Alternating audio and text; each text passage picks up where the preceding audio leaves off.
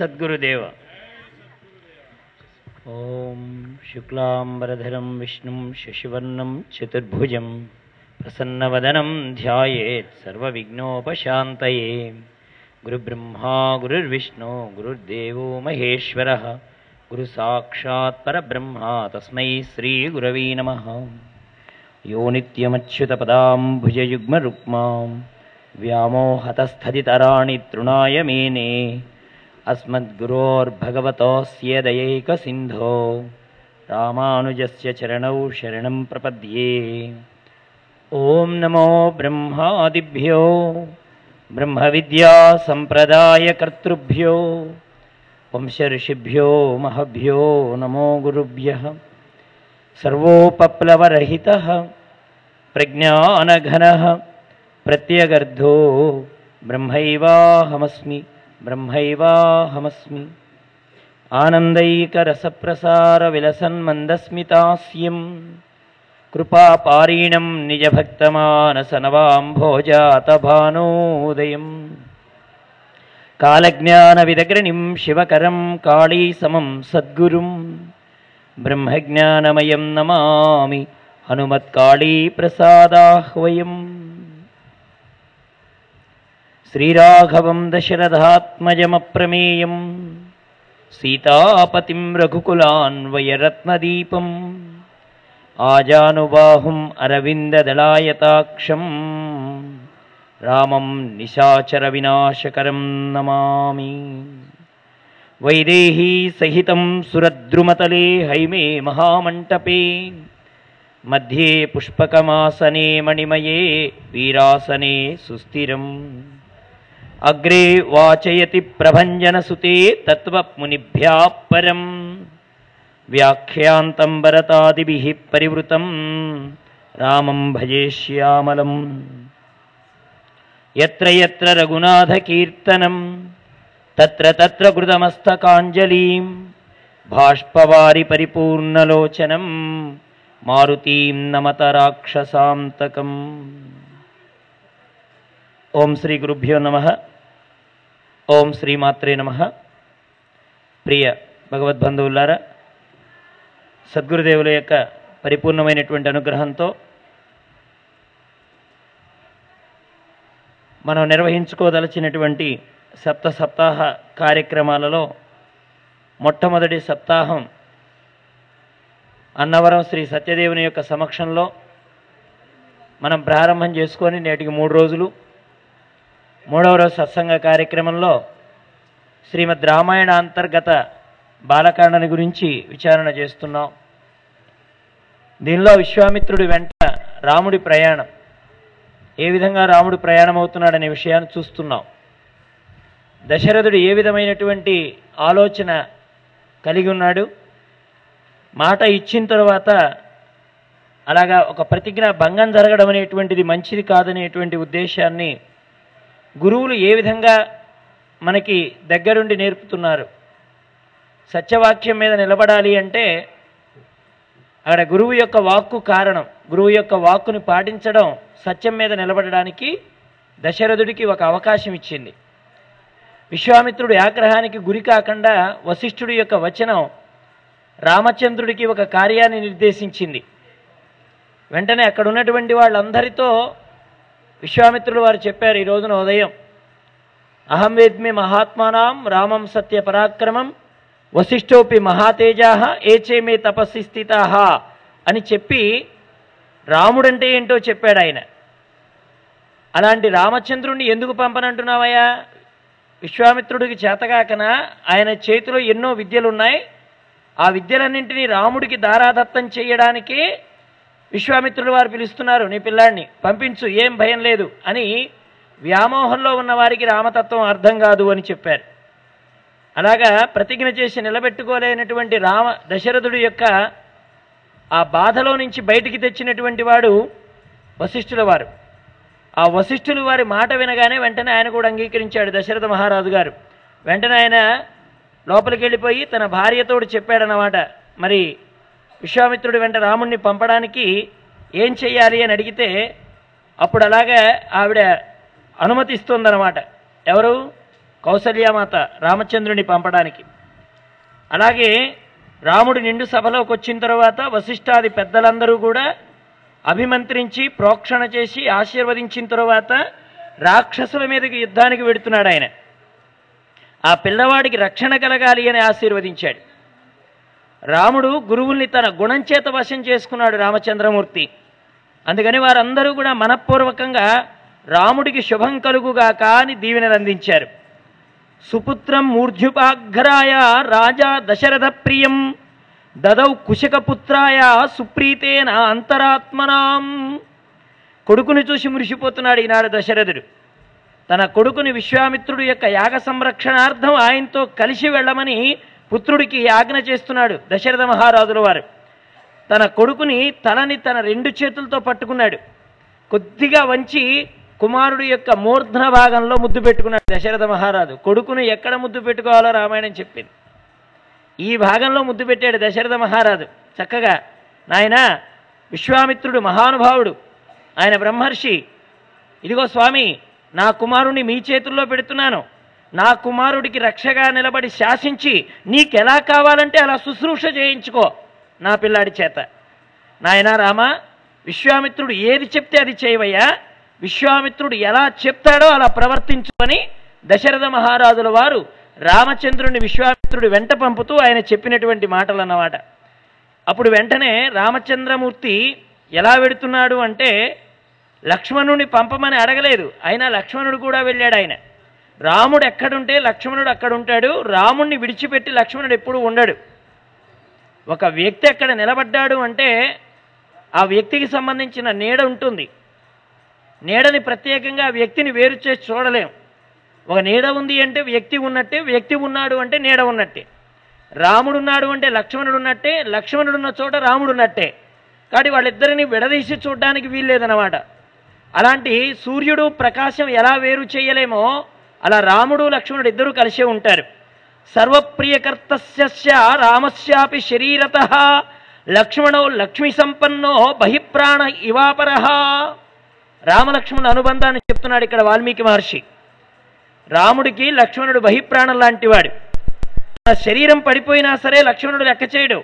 ఆయనకు కావలసింది నిరంతరం రాముడు యొక్క కైంకర్యం, రాముడు యొక్క సేవ, రాముడు యొక్క దాస్యం. ఏ ప్రతిఫలము ఆశించినటువంటి సేవ ఎవరి దగ్గర నుంచి నేర్చుకోవాలి అంటే లక్ష్మణస్వామి దగ్గర నుంచి నేర్చుకోవాలి. అక్కడ స్వామివారు చిట్ట చివరిలో లక్ష్మణస్వామిని యవరాజ్య పట్టాభిషేకానికి అభిషిక్తుడు కావలసిందిగా ఆయన ఆజ్ఞాపన చేసినప్పుడు అతిష్ఠా ధర్మజ్ఞమయ సహేమాంగాం పూర్వరాజ్య దూషితం బలేన లక్ష్మణుడితో చెప్పాడు రామచంద్రమూర్తి. మన పూర్వము రాజులు పరిపాలించిన విశాలమైన సామ్రాజ్యాన్ని పరిపాలించడానికి నాతో పాటు నువ్వు కూడా యువరాజ్య పట్టాభిషేకాన్ని చేసుకొని సింహాసనాన్ని అధివసించవలసింది అని రాముడు చెప్తే అప్పుడు లక్ష్మణుడు అన్నాడు, అన్నయ్య నాకేమొద్దన్నయ్య, నాకంటే పెద్దవాడు భరతుడున్నాడు, నాకెందుకన్నయ్య ఈ పట్టాభిషేకం, నీ పాదసేవ దొరికితే చాలు, అంతకంటే మరేం అక్కర్లేదన్నాడు లక్ష్మణస్వామి. అందుకనే మహర్షి అంటాడు, నచతేన వినా నిద్రాం లభతే పురుషోత్తమాం మృష్టమన్నాం ఉపానీతాం అశ్నాతి నచతాం వినా అన్నాడు. రామలక్ష్మణుల మధ్య ఉండేటువంటి అనుబంధం ఎంత గొప్పదో వాల్మీకి తెలియజేస్తూ రామచంద్రమూర్తి అటండి లక్ష్మణస్వామి ప్రక్కన లేకపోతే షడ్రశోపేతమైనటువంటి భోజనమైనా సరే రుచికరంగా అనిపించేది కాదట. లక్ష్మణుడు పక్కన లేకపోతే రామచంద్రుడి యొక్క అనుభూతి అది. సర్వకాలాల యందు లక్ష్మణుడు పక్కన ఉండాలి. లక్ష్మణుడు రామచంద్రమూర్తి యొక్క బహిప్రాణం అన్నమాట. అందుకని ప్రక్కన లక్ష్మణుడు ఉన్నాడు అంటే రామచంద్రమూర్తి భోజనం చేసేవాడు. ప్రక్కన లక్ష్మణస్వామి లేకపోతే రామమూర్తికి నిద్ర కూడా పట్టేది కాదట. మనిషికి నిద్ర ఆహారము రెండూ చాలా ప్రధానమైనవి. కానీ ఈ రెండూ కూడా లక్ష్మణుడిని అనుసరించే ఉండేవట. నిద్ర లక్ష్మణుడిని అనుసరించి పోయేవాడు, అంటే లక్ష్మణుడు పక్కన ఉంటే పడుకునేవాడు.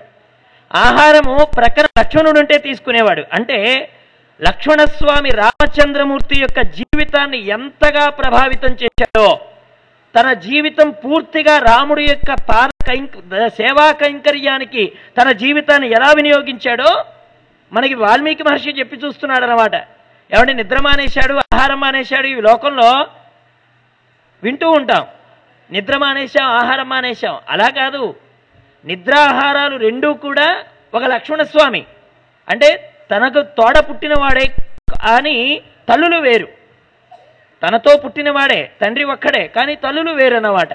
అలాంటి ప్రేమ కలిగి ఉన్నాడు ఆయన. అందుకే రామచంద్రమూర్తి పాదములను పట్టి ఎంత సేవ చేసి ఉంటాడో నారాయణమూర్తికి. అందుకే మహర్షి పేరు పెట్టేటప్పుడు ఏమన్నాడు ఆయన? లక్ష్మీవాన్. ఎవరు మనుష్య శరీరంతో వచ్చిన తరువాత ఆ మనుష్య శరీరాన్ని భగవంతుడి సేవకు వెచ్చిస్తారో వాళ్ళు లక్ష్మణులు. వాళ్ళ యొక్క నిరంతర స్మరణ రామమూర్తికి కర్తవ్యం. రాముడు ఎప్పుడూ లక్ష్మణుని చూసుకునేవాడు. అలాగే ఎవరైతే తపనతో, తాపత్రయంతో, భక్తితో సేవ చేస్తాడో వాడికే శ్రీమాన్ అని పేరు, అతడికి లక్ష్మీవాన్ అని పేరు. ఉన్న ఐశ్వర్యమంతా వాడిదే. అందుచేత మహర్షి లక్ష్మణముని ఎప్పుడు పిలిచినా ఆ లక్ష్మణస్వామిని లక్ష్మీవాన్ అని పిలిచేవాడు. నిజానికి రామాయణంలో లక్ష్మణుడు అనుభవించిన ఆనందం ఏముంది ఒకసారి ఆలోచిస్తే, రామచంద్రమూర్తికి పట్టాభిషేకం జరగకుండా ఆగిపోతే అందరికంటే ఎక్కువ ఏడ్చినవాడు లక్ష్మణస్వామి. ఆఖరికి ఎన్ని అనాది మాటలు అన్నాడంటే, దశరథ మహారాజు నా తండ్రే కాదన్నాడు. అంటే రాముడి మీద ఉన్న ప్రేమ, రాముడి మీద ఉన్నటువంటి ప్రేమ అక్కడ వ్యక్తమైపోయింది. దశరథుడు నా తండ్రి కాదన్నాడు. అన్నగారి మీద ఉండే విపరీతమైనటువంటి ప్రేమతో ఏమన్నాడు? నేను మనం చెప్పుకున్నాం, రామచంద్ర ఈ కత్తి ఉన్నది అలంకారం కోసం కాదయ్యా, దశరథుడిని ఉంచనవసరం లేదు, అవసరమైతే దశరథుడిని చంపైనా సరే నిన్ను రాజుని చేస్తాను. అంటే అంత ప్రేమ అన్నగారంటే. ప్రేమ విపరీతమైనప్పుడు శంక వస్తోంది. మనం నిన్న చెప్పుకున్నాం, అతి స్నేహ పాపశంకి అని. తల్లికి బిడ్డల మీద విపరీతమైనటువంటి ప్రేమ ఉంటే ఏమవుతుందండి? శంక ఎక్కడ మొదలవుతుంది? మనం చాలాసార్లు చెప్పుకున్నాం. పిల్లవాడు 5ంటికి కాలేజీ నుంచి రావాల్సిన వాడు, ఈ మధ్య కొత్తగా బండి నేర్చుకున్నవాడు, అమ్మ బండి మీద కాలేజీకి వెళ్ళొస్తానంటే పంపించింది తల్లి మమకారం చేత. 5 అవుతోంది, వాడు రాలేదు. గడియారం వంక చూస్తోంది, 7 అవుతోంది, వాడు ఇంకా రాలేదు. వెంటనే తల్లికి ఏం శంక కలుగుతోంది? ఈ మధ్య బండి నేర్చుకున్నాడు, ఆ బండి రాక వాడు ఎక్కడైనా సరే యాక్సిడెంట్ ఏమైనా చేశాడా, లేకపోతే కాగితాలు లేకపోతే ఎక్కడ ఏ బ్రేక్ ఇన్స్పెక్టర్ అయినా పట్టుకున్నాడా? తల్లి విపరీతమైన ఆలోచన. అంటే బ్రేక్ ఇన్స్పెక్టర్ పట్టుకోవాలనో యాక్సిడెంట్ కావాలనో తల్లి ఆలోచన కాదు, వీడి మీద ఉన్న అతి ప్రేమ ఒక శంకకు కారణమైంది. రాముడి మీద ఉన్న అమితమైన ప్రేమ లక్ష్మణస్వామి ప్రతి వారిలో ఓ దోషాన్ని చూస్తుంది. ఏ దోషం? నా ప్రభువుకు అపకారం చేయడానికి వీళ్ళు వస్తున్నారేమో, నా ప్రభువుకు అపకారం చేయడానికి వీళ్ళు వస్తున్నారేమో అనేటువంటి భావన. అది భరతుడి మీదో లేకపోతే ఇంకొకరి మీద ఉన్న శంకగా మనం చూడకూడదు, రామచంద్రమూర్తి ఉన్నటువంటి ప్రేమగా చూడాలన్నమాట. రామచంద్రమూర్తి కూడా ఎంత అందంగా మాట్లాడతాడండి. లక్ష్మణుడు ఓసారి అక్కడ ఉండే చెట్టు మీద ఎక్కి చూస్తాడు ఆయన. ఇది రామచంద్రమూర్తి వనాలకు వెళ్ళిపోయిన తరువాత, దశరథుడి అంత్యక్రియలు జరిగిపోయిన తరువాత దశరథ మహారాజుల వారికి అంత్యేష్టిని నిర్వహిస్తాడు ఆయన. అంత్యేష్టిని నిర్వహించిన తరువాత ఈ భరతుల వారు ససైన్యంతో తల్లులైనటువంటి కౌసల్య, సుమిత్ర, కైకమ్మలు వెంటరాగా వశిష్ఠ మహర్షిని తోడు తెచ్చుకొని రామచంద్రమూర్తి ఉన్నటువంటి ప్రదేశం దగ్గరికి వస్తాడన్నమాట. ఆ సమయంలో రేగినటువంటి దుమ్ము ఆధారంగా లక్ష్మణస్వామి చెట్టెక్కి చూస్తాడు. ఏమైంది? ఎవరో వస్తున్నారు, అదిగో రథాల చప్పుళ్ళు వినపడుతున్నాయి, అదిగో ధూళి కనపడుతోంది, ఎవరో వస్తున్నట్లుగా ఉంది అని చెట్టెక్కి చూసి వెంటనే అక్కడ భరతుడు దర్శనమిస్తాడు ఆయన. అన్నయ్య, భరతుడు వస్తున్నాడు అన్నయ్య, వాళ్ళ అమ్మగారే వీడికంటే నయం కాబోలు, ఆవిడ మనల్ని రాజ్యం మీద నుంచే పంపించింది, వీడు మనల్ని లోకంలో నుంచే పంపించాలని వస్తున్నాడు. అక్కడ అమితమైన రాముడి మీద ఉన్న ప్రేమ అండి లక్ష్మణస్వామికి. ఏమన్నాడు ఆయన? అన్నయ్య చూడన్నయ్య, వాళ్ళ అమ్మగారే మంచిది వీడికంటే, వాళ్ళ అమ్మగారు రాజ్యంలో నుంచి పంపించారు, వీడేం లోకంలో నుంచి పంపించాలని ససైన్యంతో వస్తున్నాడు అన్నయ్య, నీ మీదకి దాడి చేయడానికి వస్తున్నాడంటే అప్పుడు రామచంద్రమూర్తి ఏమన్నాడు తెలుసునా? లక్ష్మణ, నీకేమైనా కాస్త కాంక్ష ఉంటే చెప్పయ్యా, భరతుడితో చెప్పి నేను రాజ్యాన్ని ఇప్పిస్తానన్నాడు ఆయన. పరీక్ష అండి.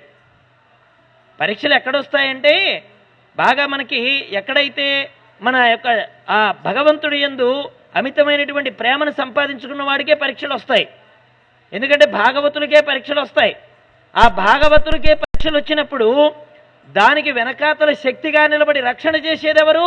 నీవు నమ్ముకున్న ప్రభు. పరీక్షలు వారికే వస్తాయి. మరి పరీక్షల్లో ఉద్ధరించేటువంటి బాధ్యత ఎవరిది? మనం ఆశ్రయించినటువంటి ప్రభువుది. ఆ కష్టాల్లో నిలదొక్కునే ధైర్యం మనకి ఎవరివ్వాలి? మనం ఆశ్రయించినటువంటి ప్రభువు ఇవ్వాలి. ఆ ప్రభువు ఇవ్వకపోతే మనకు అంత శక్తి ఉండదు, అంతటి ధైర్యము ఉండదు. ఓసారి మన జీవితాన్ని వెనక్కి తిరిగి చూసుకుంటే ఇట్లాంటివి ఎన్ని దాటిపోయాయో. కనిపించేటప్పుడేమో కొండల్లాగా కనిపించి మీద పడుతున్నట్టుగా వస్తాయి, కానీ కాస్త గాలివాటానికి మేఘాలు ఎలా తేలిపోతాయో అలా తేలిపోతాయి. ఇది ప్రభువు యొక్క అనుగ్రహం వల్ల, ఆశ్రయించిన భగవంతుడి యొక్క ఆశ్రయించినటువంటి ఆ సమాశ్రయణము చేత ఆ కొండల్లాగా వచ్చిన బాధలు కూడా మబ్బుల్లాగా తేలిపోతాయి. తర్వాత మనమే మాట్లాడతాం, అబ్బో అంతటి కష్టం అండి, చిటికెలో పోయిందండి, ఇలా వెళ్ళిపోయిందండి అని మనమే చెప్పుకుంటాం. అలాగే భరతుడు అలా వస్తుంటే భరతుడి ప్రేమ రాముడికి తెలుసు కాబట్టి రామచంద్రమూర్తి అంటాడు, నీకు అంతగా రాజ్యం కావాలంటే చెప్పవయ్యా, నేను చెప్తాను, భరతుడికి సిఫారసు చేస్తాను అంటే అప్పుడు లక్ష్మణుడు తల ఉంచుకుంటాడు అన్నమాట. ఏం లక్ష్మణ, మరి ఏంటి నీకు సిద్ధమేనా అంటే, ఏమండి మా గురువుగారు చెప్పేవారు, లక్ష్మణుడు ఆశ్లేష నక్షత్రంలో పుట్టాడు కదా, కాస్త పాములాగా ఉంటాయట నక్షత్రాలు. ఆ రోజున ఆశ్లేష నక్షత్రంలో పాములాగా ఉంటాయట నక్షత్ర మండలం. ఎలాగైతే ఆ పాముని ఓ మంత్రగాడు దగ్గరున్నప్పుడు, ఏమంటే మనం చిన్నప్పుడు పాములు ఆడించే వాళ్ళు వస్తూ ఉంటారు, బుట్టల్లో పాములు పెట్టుకొని వస్తారు. వస్తే వాళ్ళు ఆ పామును ఆడిస్తూ ఉంటే మంత్రగాడు దగ్గరుంటే మనం కూడా దాని దగ్గరికి పోతాం. అప్పుడు ఆయన ఏమంటాడు, ఒరే దీని మీద చేయబెట్టరా అంటాడు. మనం పెట్టాం, చేయి వెనక్కి తీసుకుంటూ ఉంటాం. వాడేం చేస్తాడు, బలవంతాన త్రాచుపామును ఎత్తిని చేయబెట్టిస్తాడు. మంత్రగాడి ప్రభావం. అదే మంత్రగాడు లేకుండా పాము దగ్గరికి పోవాలంటే మనకు భయం. ఇక్కడ రాముడు మంత్రం తెలిసినవాడు, లక్ష్మణుడి కోపాన్ని అణచగలిగేవాడు. పాల పొంగులాగా వచ్చిన కోపాన్ని నీళ్లలాంటి శాంతి వచనాలతోటి చల్లబరిచేవాడు. పాల పొంగి ఎంతసేపు ఉంటుంది, పొంగిన తర్వాత నీళ్లు చల్లితే మళ్ళీ చల్లారిపోతుంది. లక్ష్మణుడి కోపం కూడా అలాంటిదే. అలాంటి ప్రక్కన ఇన్ని నీళ్లు చల్లితే ఎలా ఉంటుందో శాంతవచనాలతో రాముడు చల్లబరిచేవాడు అన్నమాట. అటువంటి శీలం ఎంతమందికి ఉంటుందండి, పొరపాటు దిద్దుకునేటువంటి శీలం. ఏమండి, తప్పుని గుర్తించడం కూడా ఒక గొప్పదనం, తప్పుని ఒప్పుకోవడం ఇంకాస్త గొప్పదనం, మరలా తప్పు వైపుకు వెళ్ళకుండా ఉండడం ఇంకా మరింత గొప్పదనం. దానికి శీలం కావాలి, చేసిన తప్పును ఒప్పుకోవాలంటే ధైర్యం కావాలి. అలాగే లక్ష్మణస్వామి అన్నయ్య తప్పైంది అన్నయ్య అనేవాడండి అన్నగారి ముందర. భరతుడు యథార్థం చెప్తే అన్నయ్య తప్పైపోయింది అన్నయ్య, ఎంత తప్పుగా ఆలోచించాను అన్నయ్య భరతుడి గురించి అనేవాడు. అంటే అంతటి శీలం ఉంది లక్ష్మణస్వామికి. చల్లబరిచేటువంటి గుణం ఉన్నది రామచంద్రమూర్తి దగ్గర. రాముడి మీద అమితమైన ప్రేమ ఉన్నది ఈ అన్నదమ్ములకి. అందుకనే లక్ష్మణుడు ప్రక్కన లేకపోతే రాముడు నిద్రపోడు, లక్ష్మణుడు ప్రక్కన లేకపోతే మృష్టాన్న భోజనమైన రాముడు స్వీకరించడు. ఆకలి ఉంటే కాదు తినేది, మనస్సు కాస్త మనకేదో బాధగా అనిపించింది అనుకోండి, అప్పుడు కూడా మనం ఆహారం స్వీకరించాం. మనస్సుకు స్వాంతన కలగాలన్నమాట. అప్పుడు మనస్సు సంతోషంగా ఉండాలి. మనస్సు సంతోషంగా ఉండాలంటే మనకు కావలసిన వాళ్ళు పక్కన ఉండాలి. ఏమండి, ఇష్టమైన వాళ్ళు మనం కడుపు నిండా అన్నం తిని వెళ్ళినా వాళ్ళ ప్రేమతోటి కనుక మనకు ఆతిథ్యం ఇస్తే పట్టకపోయినా కానీ పట్టించవచ్చండి. ఎందుకని, ఆ మనస్సు మీద ఉన్న ప్రేమ మన కడుపుని ఖాళీ చేస్తుంది. ఆ ప్రేమ ఏం చేస్తుందండి, కడుపుని ఖాళీ చేస్తుంది, కాస్త ఇంకోటి తినడానికి అవకాశం ఉంటుంది. అసలు మనస్సులోనే లోపల ఏదో వెళుతుందనుకోండి, మధురమైన పదార్థం మనకు పెట్టినా అది మనకు అంతగా రుచికరించదు. అంటే ఇప్పుడు రామచంద్రమూర్తి నిద్ర ఆకలి రెండూ లక్ష్మణుడితో ముడిపడి ఉన్నాయంటే లక్ష్మణుడు రాముడికి దేనికి దగ్గరగా ఉన్నాడు, మనస్సుకు దగ్గరగా ఉన్నాడు. మరి రాముడి మనస్సుకు దగ్గరగా ఉన్నాడు కాబట్టి ఇలాంటి అనుభవాలు కలిగాయి ఆయనకి. అందుకనే రామచంద్రమూర్తి ప్రేమను దోచుకున్నాడు ఆయన. అందుకనే నారాయణమూర్తి ప్రేమను దోచుకుంది ఎవరండి, అమ్మ నిత్యానపాయని. అందుకని ఇప్పుడు లక్ష్మణుడికి ఏం పేరు పెట్టాడు ఆయన, లక్ష్మీవాన్. లక్ష్మీవాన్ సమితింజయ, విష్ణు సహస్రనామాల్లో ఒక నామం. మనం తెచ్చిపెట్టుకున్నటువంటి ఐశ్వర్యమా లక్ష్మీవాన్? కాదు కాదు, లక్ష్మణస్వామిది ఐశ్వర్యం. అంటే రామపద సేవని కోరడం ఐశ్వర్యం అన్నమాట. అందుకనే రాముడి వెనకనే లక్ష్మణుడు బయలుదేరాడు. ముగ్గురు కలిసి బయలుదేరారు. ముందు విశ్వామిత్రుడు నడుస్తున్నాడు. ఏమండి, లోకంలో మనకు ఒక అపప్రద ఉంది, ముగ్గురు పెడితే ముడిపడదని. అది మనకండి, వాళ్ళకేమండి, వాళ్ళకి తిథులు వారాలు నక్షత్రాలు ఏం పని చేయవు. ఆంజనేయ స్వామివారి దగ్గరికి వెళ్ళి ముహూర్తం పెట్టమన్నారటండి ఆంజనేయ స్వామివారిని. వెంటనే ఆయన అన్నాడట, రాముని వారము, రాముని తిథి, రాముని యోగము, రామకరణము, రాముని యొక్క నక్షత్రం కాబట్టి పని చేసుకోండి పోండి అన్నాడు. రామ అనుకుంటూ చేసుకోండి అన్నాడు, అంతే. ఇక రాముణ్ణి తలుచుకున్నప్పుడు ఇక మళ్ళీ మంచి చెడు విచక్షణ ఉందా అక్కడ?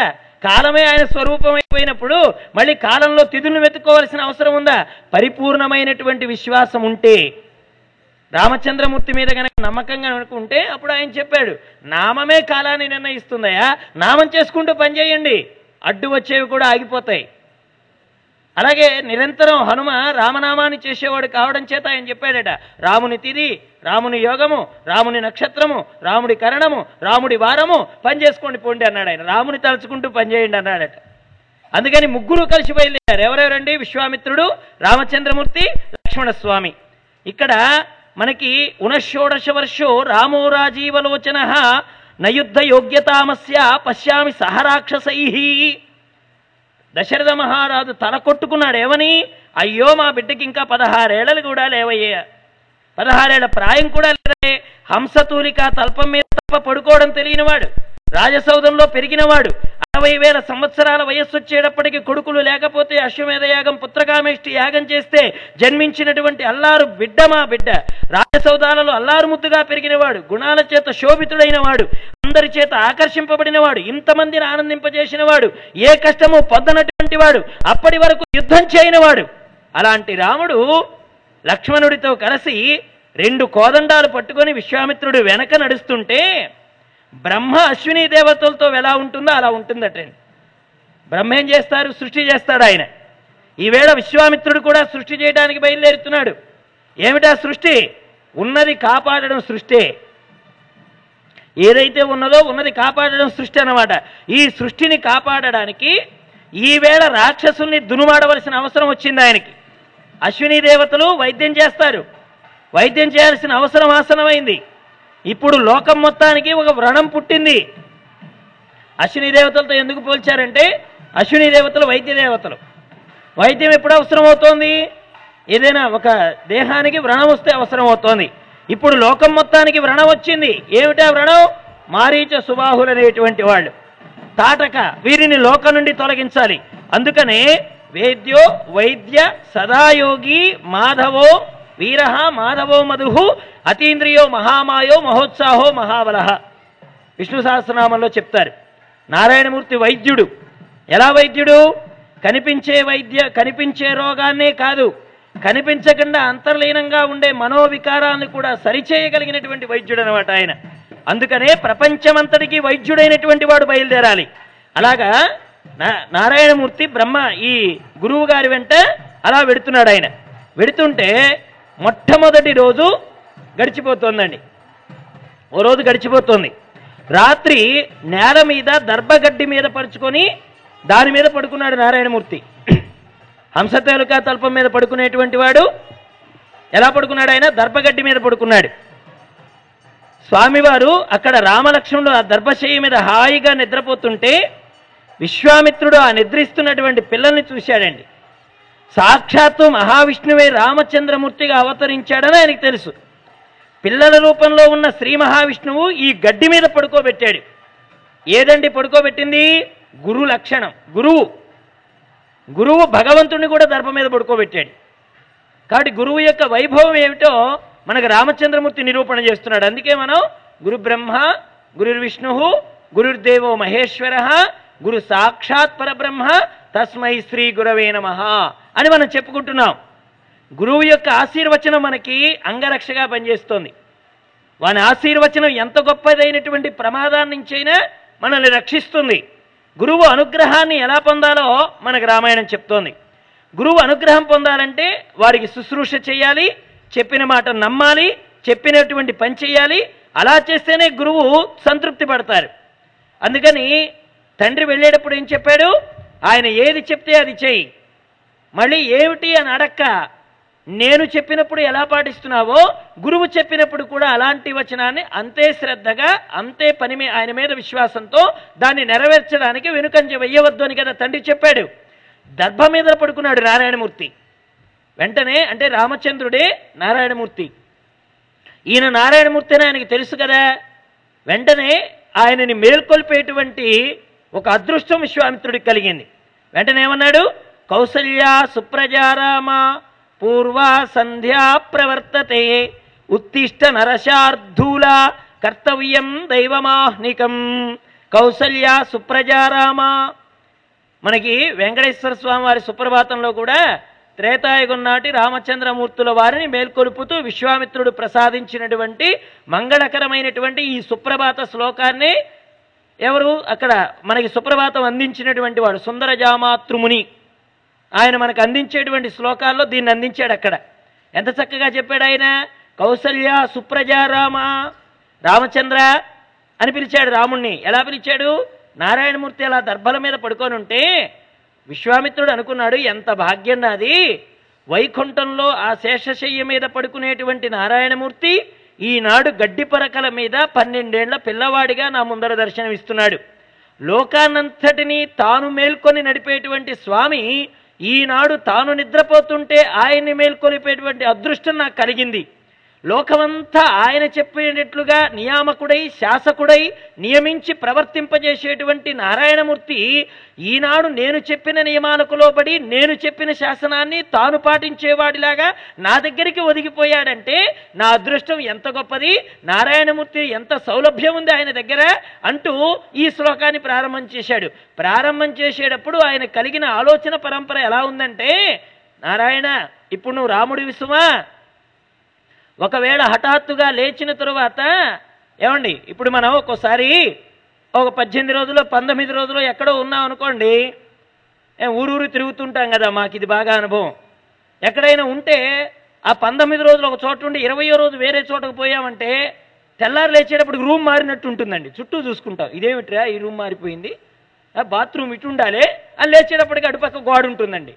ఎందుకని అడుగులు ఆ వైపుకు పడిన అలవాటు కదా ఈ 19 రోజులు. చూసుకుంటే ఏదో కాసేపు కళ్ళు నులుముకుంటే తప్ప మనల్ని మనం గుర్తించలేం. ఇప్పుడు నేను ఎక్కడున్నాను, ఓ ఇది మా ఇల్లు కాదు, అన్నవరంలో రూమ్ కాదు ఇది, అప్పుడు గుర్తొస్తుంది, కాస్త కళ్ళు నులుపుకోవాలి. రామచంద్రమూర్తితో అంటున్నాడు విశ్వామిత్రుడు, ఏమయ్యో ఇప్పుడు నువ్వు ఎలా వచ్చావు, లేచి లేవగానే నా శేషపాన్పు ఎక్కడా, నా శంకు చక్రాలు ఎక్కడా, నా 4 చేతులు ఎక్కడా అని గనక చూసుకున్నావా కొంప మునిగిపోతుంది, జాగ్రత్త. ఇప్పుడు నువ్వు ఎలా వచ్చావు, కౌసల్య సుప్రజ రామ, నీవు కౌసల్య పుత్రుడిగా వచ్చావయ్యా. ఆ అమ్మ లేకపోతే నువ్వు నా వెంట వచ్చే అదృష్టం ఎక్కడది, నువ్వు నా వెంట వచ్చావంటే కారణం మీ అమ్మగారు, అందుకని మీ అమ్మకు నమస్కారం. దశరథుడికి అక్కర్లా, దశరథుడి మాట తప్పాలని చూశాడయ్యో, కానీ ఆ దశరథుడి మాట మీద నిలబెట్టింది మీ అమ్మయ్య, అందుకే ఆవిడ నిజంగా అర్ధాంగి. దశరథుడిని సత్యమునందు సుప్రతిష్ఠురాలు చేసింది. అందుకే ఎక్కడైనా తల్లి గుణములు పిల్లలకు వస్తే మంచివంటారు. నీ తల్లి గుణాలే నీకొచ్చాయి రామచంద్ర. మీ అమ్మ మాట మీద నిలబడుతోంది, సత్యమును పట్టుకుంది, నువ్వు కూడా అలాంటి వాడివే. అలాగని మీ నాన్న సత్యసంధుడు కాదనుకునే సుమా, నీ మీద అమితమైన ప్రేమను వ్యక్తం చేస్తుందయ్యా ఆ పదం. కౌసల్య సుప్రజారామ, నువ్వు లేచిన తర్వాత అలా అనక, నువ్వు ఇప్పుడు రాముడుగా వచ్చావు, పొరపాటున శంకు చక్రాలు ఎక్కడ, నా శేషపాన్పు ఎక్కడ అంటే దైవరహస్యం ఏమవుతుంది, బట్టబయలవుతుంది, వాళ్ళు జాగ్రత్త పడిపోతారు. కాబట్టి లేవగానే నువ్వు రాముడివని గుర్తించు, నా వెంట వచ్చావని గుర్తించు, నీకు గురువుగా ఉండే భాగ్యం నాకు అనుగ్రహించావని గుర్తించు. ఎంత గొప్పదండి అదృష్టం. పూర్వా సంధ్యా ప్రవర్తతే ఉత్తిష్ట నరశార్ధూల, చక్కని సంతానం కన్నదయ్యా కౌసల్యామాత. లోకంలో ఎంతమందిని కంటే ఏమండి, ఉన్నటువంటి గర్భం భగవంతుడినైనా కనాలే, భాగవతుడినైనా కనాలే. రామకృష్ణానంద స్వాములు వారు చెప్పేవారు, అన్ని గర్భాలు అవి ఏ గర్భాలు కంటే భగవంతుడిని కనాలే, లేకపోతే భాగవతుడిని కనాలే. భగవంతుడిని కంటం కంటే కూడా భాగవతుడిని కనడం గొప్ప అన్నారు రామకృష్ణానంద స్వాములు వారు. భగవంతుడు భాగవతుడి ద్వారానే ప్రకటితమవుతాడయ్యా. హిరణ్యకశ్యపుడు లేకపోతే నరసింహస్వామి ఎక్కడి వాడు, బలిచక్రవర్తి దానం లేకపోతే వామనమూర్తి గొప్పతనం ఎక్కడదయ్యా. కాడి భాగవతుడిగా జన్మించాలని కోరుకోవాలి, భగవంతుడి మీద అమితమైన ప్రేమ విశ్వాసాలు కలిగినటువంటి వాడిగా జన్మించాలని కోరుకోవాలి. అదిగోయ్యా అలాంటి లక్షణం కలిగినదయ్యా మీ అమ్మ. తూర్పు దిక్కున సూర్యుడు ఉదయిస్తున్నాడు, రామచంద్ర నువ్వు లేవాలి. లేచేం చేయాలి, సంధ్యావందనాది కార్యక్రమాలు చేయాలి. నువ్వు రాక్షసుని చెండాడాల్సిన వాడివి, నరులలో శార్ధూల లాంటి వాడివి. దైవ సంబంధమైన కార్యాలు పూర్తి చేయడానికి శుభప్రదమైనటువంటి సమయం మించిపోతోంది రామచంద్ర, లేవయ్యా. ఈ మేల్కొల్పుతోనే రామకార్యం ప్రారంభమవుతోంది. రామచంద్రమూర్తి దుష్ట శిక్షణ ప్రారంభించబోతున్నాడు, కోదండరాముడై తన అవతార కార్యాన్ని సాధించబోతున్నాడు. ఇక్కడ మనం కొద్దిగా ఏది స్వామివారిని నిద్ర లేపడంలో కొన్ని ధర్మాలు అక్కడ మనకి నిరూపణ చేశాడన్నమాట. స్వామివారిని అలా లేపేటప్పుడు ఆయనకి ఎవరో తెలుసని చెప్పి ఏ మాట అయితే దశరథుడి దగ్గర ప్రయోగం చేశాడో, వశిష్ఠుడికి కూడా తెలుసని చెప్పాడో, అలాంటి ఆ మాటకి ఇక్కడ ఊతమిచ్చే విధంగా స్వామివారిని నారాయణ స్వరూపంగా గమనిస్తూ నువ్వు రాముడివే లే అనేటువంటి మాటను అక్కడ ప్రయోగం చేసి నారాయణమూర్తిని మేల్కొల్పుతున్నాడన్నమాట. మళ్ళీ ఈ భాగ్యం ఇక్కడ దొరికింది. మరి ఇటువంటి నారాయణమూర్తిని మేల్కొల్పే భాగ్యం ఎవరికి దక్కింది? నిద్రపుచ్చే భాగ్యం ఎవరికి దక్కింది? ఆనాడు గోపికలకి దక్కింది. జోజో కమలదళక్షణ జోజో మృగరాజమధ్య జోజో కృష్ణ జోజో పల్లవ కరపద జోజో పూర్ణేందువదన జోజో యనుచున్. వాళ్ళు నిద్రపుచ్చారు గోపికలు. చక్కగా లోకాలన్నీ నిద్రపుచ్చేటువంటి స్వామిని వాళ్ళు నిద్రపుచ్చారు. లోకాలన్నీ మాయలో నిద్రపుచ్చుతాడు నారాయణమూర్తి. అలాంటి ఆయన్ని నిద్రపుచ్చారు గోపికలు. అలాంటి ఆయన్ని ఉద్ధరించడానికి, లోకాన్ని ఉద్ధరించడానికి లేపుతున్నాడు విశ్వామిత్రుల వారు. దశరథుణ్ణి తండ్రిగా ఎంచుకొని స్వామివారు కౌసల్య గర్భాన్ని ఎన్నుకున్నారు. ఎందుకని అంటే కౌసల్య మహాధర్మమూర్తి, విశేషమైనటువంటి సత్వగుణ సంపన్నురాలావిడే. అందుకని సత్వగుణంలోనే భగవంతుడు ప్రకటితమవుతాడనమాట. ఈవేళ నా మాట మీద గౌరవం ఉంచి దర్భలపైన నిద్రించి గురువుని పెద్దవాణ్ణి చేశావయ్యా నారాయణ. చూశావా విశ్వామిత్రుడికి ఎంత విలువిచ్చాడో రామచంద్రమూర్తి. అంటే అవతార పురుషుడు కూడా గురువు అనేటువంటి వాక్యానికి ఎంత గౌరవం ఇచ్చాడో, ఆ గురు శబ్దం అనేటువంటిది ఎంత గొప్పదో మనకు నిరూపణ చేయడం కోసం స్వామి అవతారంలో ధరించి చూపించాడనమాట. హంసతూలికా తల్పం మీద పడుకోవలసిన వాడివి, ఆదిశేషుడి మీద పడుకోవలసిన వాడివి, దర్భగడ్డి మీద పడుకున్నావే రామా. నిన్ను నిద్ర లేపకపోతే ఒక గురువుగా ప్రవర్తించడంలో నేను వైఫల్యం చెందుతున్నాను. అందుకని గురువు నోటి వెంట ఏది వచ్చినా సరే దాన్ని దైవంతో అనుసంధానం చేశాడు విశ్వామిత్రుల వారు. నోరు విప్పి మాట్లాడితే గురువుల నోటి నుండి వచ్చేటువంటి మాటలు శిష్యుల్ని ఎప్పుడూ కూడా భగవంతుని వైపు నడిపించేవిగా ఉంటాయి. చాలామంది అంటారు మా గురుదేవులు ఎప్పుడు జ్ఞానమే మాట్లాడతారండి అని. అసలు గురుదేవులు జ్ఞానం మాట్లాడింది కాదు, జ్ఞానమే గురుదేవులు ముఖస్థుగా వస్తోంది అంతే, ఇంకో వాక్యం రాదు. జ్ఞానమే ఒక రూపాన్ని ధరించి గురువు యొక్క ముఖస్థుగా వస్తోంది, వేరుగా రాదు. కౌసల్య సుప్రజా రామ అనేటువంటి ఆ విషయంలో గురువైభవాన్ని ఆవిష్కరించాడు చక్కగా ఆయన. అంటే భగవంతుణ్ణి సైతం గడ్డి మీద పడుకోబెట్టగలిగినటువంటి వాడు గురుదేవులు. అటువంటి భగవంతుణ్ణి నిద్ర పుచ్చేవారు గురుదేవులే, నిద్ర లేపేవారు కూడా గురుదేవులే. అసలు కర్తవ్యం ఏమిటో పరమాత్మకి గుర్తు చేయగలిగినటువంటి వారు కూడా గురుదేవులే. ఇది గురువు యొక్క వైభవం.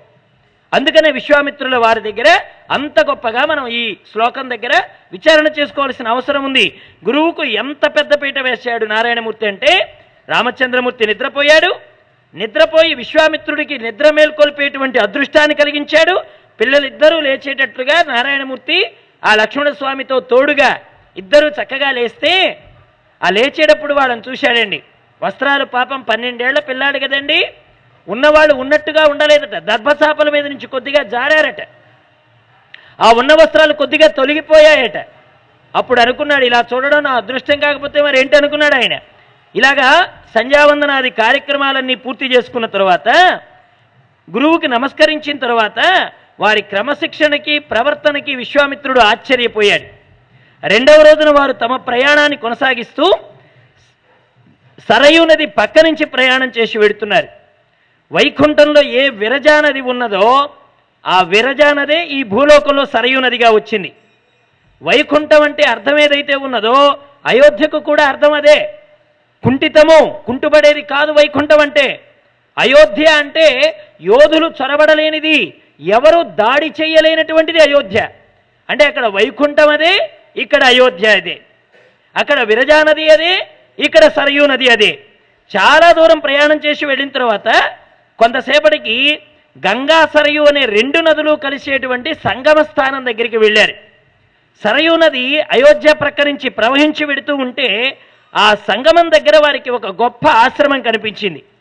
దాన్ని చూసి, ఇది గంగా సరయూ నదుల పవిత్ర సంగమం కదా, ఇక్కడున్న ఆశ్రమం ఎవరిది అని రామచంద్రమూర్తి విశ్వామిత్రుల వారిని అడిగారు.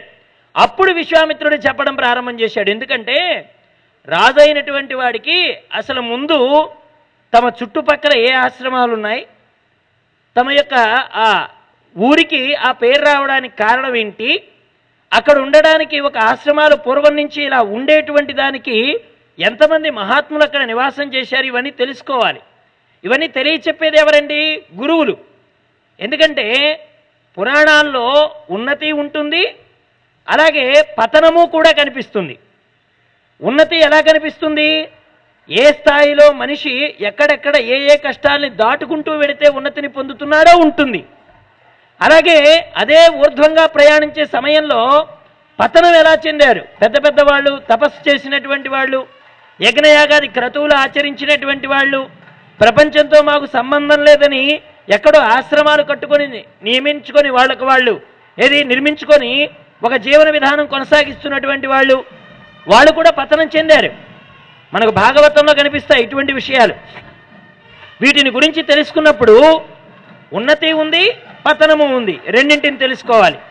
ఈ రెండింటినీ తెలుసుకోవడానికి అవసరమైనవే ఆ ప్రదేశాల యొక్క వివరాలు, స్థల పురాణాలు. ఇక్కడ ఆ పవిత్రమైన ప్రదేశం ఏమిటి, దానివల్ల వచ్చేటువంటి ఆశ్రమం ఇక్కడ ఎందుకుంది అని అడిగితే అప్పుడు విశ్వామిత్రుడు చెప్పడం మొదలెట్టాడండి. అయ్యా చూడు, పూర్వం ఒకప్పుడు పరమశివుడు ఇక్కడ తపస్సు చేశాడయ్యా. పరమశివుడు ఇక్కడ తపస్సు చేశాడు. కృతోద్వాహం తు దేవేశాం గచ్చంతాం సమరద్గుణాం దర్శయామాస దుర్మేధ హృంకృతచ్చ మహాత్మనాం. రామచంద్ర, పరమశివుడు తపస్సు చేసేటువంటి సమయంలో మన్మధుడికి శరీరం ఉంది. అప్పుడు మన్మధుడు శరీరంతో ఉన్నాడు. వివాహం అయిపోయిన తరువాత సమస్త దేవతలతో పార్వతీదేవితో కలిసి వెళ్ళిపోతున్నప్పుడు మన్మధుడు వచ్చాడు. అహంకారం ప్రబలిపోయింది. అలా వచ్చినటువంటి వాడు ఏం చేశాడు? అలా యుక్తాయుక్త విచక్షణ మానేసి ఈ పరమశివుడి మీద వికారము కలిగించే విధంగా, పార్వతీ మీద వికారం కలిగే విధంగా బాణాన్ని ప్రయోగం చేశాడు ఆయన. వెంటనే ఆయన అన్నాడు, పరమశివుడు, కింకరుడై నేను ఇచ్చిన శక్తితో ప్రాణుల మీద మదన బాణాలు వేసి బ్రతికే అల్పజీవివి, నా మీదే నువ్వు బాణాలు వేస్తావా అని అన్నట్టుగా శంకరుడు తన మూడో కంటిని తెరిచాడు. ఆ కంటిలో నుంచి అగ్నిజ్వాలలు బయటకు వచ్చాయి. వెంటనే మన్మధుడుకున్నటువంటి శరీర అవయవాలన్నీ కాలి క్రింద పడిపోయాయి. అంగములు అంటే శరీరంలో ఉండే అవయవాలు. అప్పుడు ఆ అంగములు లేనివాడు కాబట్టి ఈ మన్మధుడు అనంగుడు అయ్యాడు. ఎక్కడ పరమశివుడు యొక్క మూడవ కంటి చేత మన్మధుడు యొక్క అంగాలు కాలిపడ్డాయో ఈ ప్రదేశాన్ని అంగదేశం అని పిలుస్తారయ్యా రామచంద్ర. దీనికి అంగదేశం అని పేరొచ్చింది. అంటే పరమశివుడు ఇక్కడ తపస్సు చేశాడు అంటే, పరమశివుడు తపస్సు చేస్తుండగా సాక్షాత్తు శంకరుడికి శిష్యులై కొందరు ఇక్కడ ఉండేవారు. ఉండి ఆయన్ని సేవించారు. ఆయన పరమశివుడు పార్వతీతోనూ దేవతతోనూ కలిసి కైలాసానికి వెళ్ళిపోయిన తరువాత వాళ్ళ శిష్యులు కూడా పరంపరగతానుగుణంగా సేవ చేసుకుంటూ వచ్చారు. పాపం లేకపోవడం వీళ్ళకున్నటువంటి గొప్పతనం. భగవంతుణ్ణి చేరకుండా అడ్డుపడేటువంటి దానికే పాపం అని పేరు, విఘ్నం అని పేరు. మనం ఏదో రామాయణం విందాము అని అనుకొని వచ్చామనుకోండి, ఒక ముఖ్యమైనటువంటి అతిథి వచ్చిపోయినట్లే. చుట్టం రూపంలో రామాయణం వినకుండా మీ పాపం ప్రతిబంధకంగా వచ్చి రామాయణ శ్రవణానికి వెళ్ళకుండా అడ్డుపడిందని అర్థం చేసుకోవాలి. అంటే ఒక రామాయణమే కాదండి, ఒక భాగవత శ్రవణానికి వెళ్ళాలని ప్రయాణమై మధ్యలో ఆగిపోయినా, ఓ పుణ్యక్షేత్రానికి వెళదామనుకొని వెళ్ళలేక మధ్యలో ఆగిపోయినా, మనం చేసేటువంటి ఏదో ఒక పాపం చుట్టం రూపంలో వచ్చింది. చుట్టం వస్తాడండి అనుకోకుండా, కరెక్ట్గా అదే టయానికి వస్తాడు. చుట్టం ఆలోచనలో పడిపోయి భగవంతుడి వైపు ప్రయాణం మానేస్తాం, భాగవత శ్రవణం మానేస్తాం, ఇంకేదైనా దైవకార్యం ఉంటే వాటికి కూడా మనం తిలోదకాలు ఇస్తాం. ఏమమ్మా నువ్వు వస్తావు అనుకున్నావు, ఎందుకు రాలేదంటే మా ఇంటికి అనుకోకుండా చుట్టం వచ్చాడండి. అంటే మనం అనుభవించవలసినటువంటి ప్రారంధ కర్మ పాపము చుట్టం రూపంలో వచ్చి అడ్డుపడిందనమాట. అలా కాకుండా భగవంతుడి యొక్క కథాశ్రవణం చేయాలన్నా, భగవంతుడి యొక్క క్షేత్రం చూడాలన్నా పుణ్యం రాశీభూతం కావాలి. లేకపోతే ప్రణాళికలు ఎన్ని వేసుకున్నా మనం అక్కడికి చేరలేం. ఆయన యొక్క అనుగ్రహాన్ని పొందాలి అంటే పాపము లేకుండా ఉండాలి, విఘ్నం కలగకుండా ఉండాలన్నమాట. ఆ విఘ్నం ఎలా కలుగుతోంది అంటే మనోవికారము ద్వారా కలుగుతోంది, మనస్సు పనిచేయడం ద్వారా కలుగుతోంది. మన్మధుడు అంటే అర్థం ఏమిటంటే మనస్సును మధించువాడు మన్మధుడు. కామ వికారం కలగడానికి కారణం ఏమిటంటే మనస్సు వికారాలకు లోనై ఇంద్రియాల మీద ప్రభావం చూపి అది కామంగా బయలుదేరి అక్కడ ఏదో ఒక ఆనందాన్ని పొందుదామని వెర్రితలలు వేసుకుంటూ ఇంద్రియ ప్రలోభానికి గురి అయిపోయి భగవంతుడి పట్ల తూష్ణీభావం కలిగి ప్రవర్తించడమే మన్మధుడి యొక్క లక్షణం. మనస్సుని మధిస్తాడు వాడు. ఎలా ఉంటాడు? అతడికి అంగములు ఉండవు, శరీరం ఉండదు. అలాంటి మన్మధుడు పనిచేయడానికి కారణం ఏమిటి అంటే అక్కడ పార్వతీ పరమేశ్వరుల ద్వారా సంతానం కలగాలి, త్రిపురాసుర సంహారం జరగాలంటే వారికి సంతానం కలగాలి అంటే శివుడిలో ప్రేరణ కలగాలి. శివుడిలో ప్రేరణ కలగాలంటే మన్మధుడి ప్రయత్నం చేయాలి. అలాగా శివుడి మీద ఆయన భస్మం చేస్తాడనేటువంటి భయం కూడా లేకుండా తన కర్తవ్యాన్ని నిర్వర్తించిన వాడు మన్మధుడు. కామాతురుడు కావలసినటువంటి శివుడు అక్కడ కామ జయాన్ని చేశాడు, ఆయన కామమును జయించాడు ఆయన.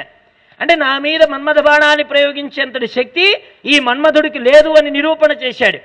అలాంటి స్వామివారు తిరిగినటువంటి ప్రదేశమయ్యా ఇది. దీన్ని అంగదేశము అంటారన్నమాట. అందుకనే మనకి రామాయణం ద్వారా నిరూపణ చేస్తున్నారు స్వామివారు. ఎక్కడైనా సరే ఒక విఘ్నం వచ్చిందంటే ఆ విఘ్నానికి కారణం మనం చేసేటువంటి దోషం ఏదో వస్తోంది.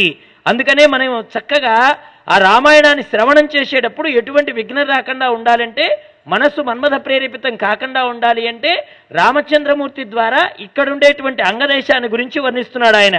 మహానుభావ, మరి ఇలాంటి అంగదేశానికి ఇక్కడ దగ్గరలో గంగలో ఇక్కడికి వచ్చేటప్పుడు పెద్ద శబ్దం వినపడుతోంది. ఏదో నది బద్దలైపోతున్నట్లుగా ఉందే శబ్దం, ఆ శబ్దం ఎక్కడి నుంచి వస్తోంది అని అడిగాడు. వెంటనే ఒకప్పుడు బ్రహ్మగారు కైలాస పర్వత శిఖరాల మీద తన మనస్సుతో ఒక సరోవరాన్ని నిర్మించాడనమాట. బ్రహ్మదేవుడి మనస్సు నుంచి ఉద్భవించింది కాబట్టి దానికి మానస సరోవరం అని పేరు. ఆ సరస్సులో నుంచి నీరు వచ్చింది, బ్రహ్మ శిరస్సు నుంచి వచ్చింది కాబట్టి దానికి సరయు అని పేరు పెట్టారు. సరం ప్రవృత్త ఇతి సరయుహు అని. అది పరమ పవిత్రమైన నదయ్యా. అది పర్వత శ్రేణుల నుండి కిందికి దిగి అయోధ్యని చుట్టుముట్టి ఇక్కడ గంగలో కలుస్తుంది. ఇక్కడే గంగా సరయు నదులు కలుస్తున్నాయి. ఇది నదీ సంగమ స్థానం. అందుకని ఒక్కసారి ఆ ప్రదేశానికి నమస్కారం చెయ్యని చెప్పాడు విశ్వామిత్రుల వారు. వెంటనే రాముడు ఆ రెండు నదులు కలిసేటువంటి సంగమ స్థలానికి నమస్కారం చేశాడు. అంటే నది మనకి ఎందుకు నమస్కారం చేయాలో చెప్తోందన్నమాట. నదులు పర్వతాల మీద పుడతాయి. ఆ పుట్టినవి పర్వతాల మీద నుంచి నడుము నుంచి ప్రవహించుకుంటూ వెళ్ళిపోతాయి. వెళ్ళిపోతున్నప్పుడు కొండల మీద నుంచి పడిపోతాయి. కింద పడేటప్పుడు రాతి బండలకు తల తగిలి తల ఛిద్రమైపోతుంది. తల పగిలిపోయినంత బాధ కలుగుతోంది ఆ నదికి. ఆగిపోతుందా? మనం నిన్న చెప్పుకున్నాం కదా, ఒక నది యొక్క ప్రవాహం ఎలా ఉంటుందంటే, ఘనసింధువు చేరెడి గంగ భంగిని పాద కమలములందు అత్యంత, ఇది మనకి ఆ భాగవతంలో చెప్తోంది ఆవిడ. ఎవరు? కుంతీదేవి. ఘనసింధువు చేరెడి గంగభంగి నీ పాద కమల సరోజములందు అత్యాదర వృత్తితో కదియునట్లుగా చేయు కదయ్య ఈశ్వర అని అడిగింది ఆవిడ. ఏం కోరుకుందంటే, ఘనసింధువు చేరెడి గంగభంగి, అలాగ ప్రవహించేటువంటి నది ఎలాగైతే అలా ఒడిదుడుకులన్నీ దాటుకుంటూ ఆ సముద్రం చేరేంత వరకు తన యొక్క వరవడిని ఆపుకోకుండా వెడుతోందో, ఈ జీవితంలో నేను పతనము చూశాను, ఉన్నతమైనది చూశాను.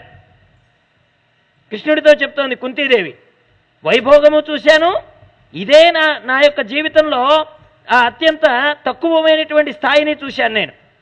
ఏమండి, కుంతిభోజుడి ఇంట్లో గారంగా పెరిగాను.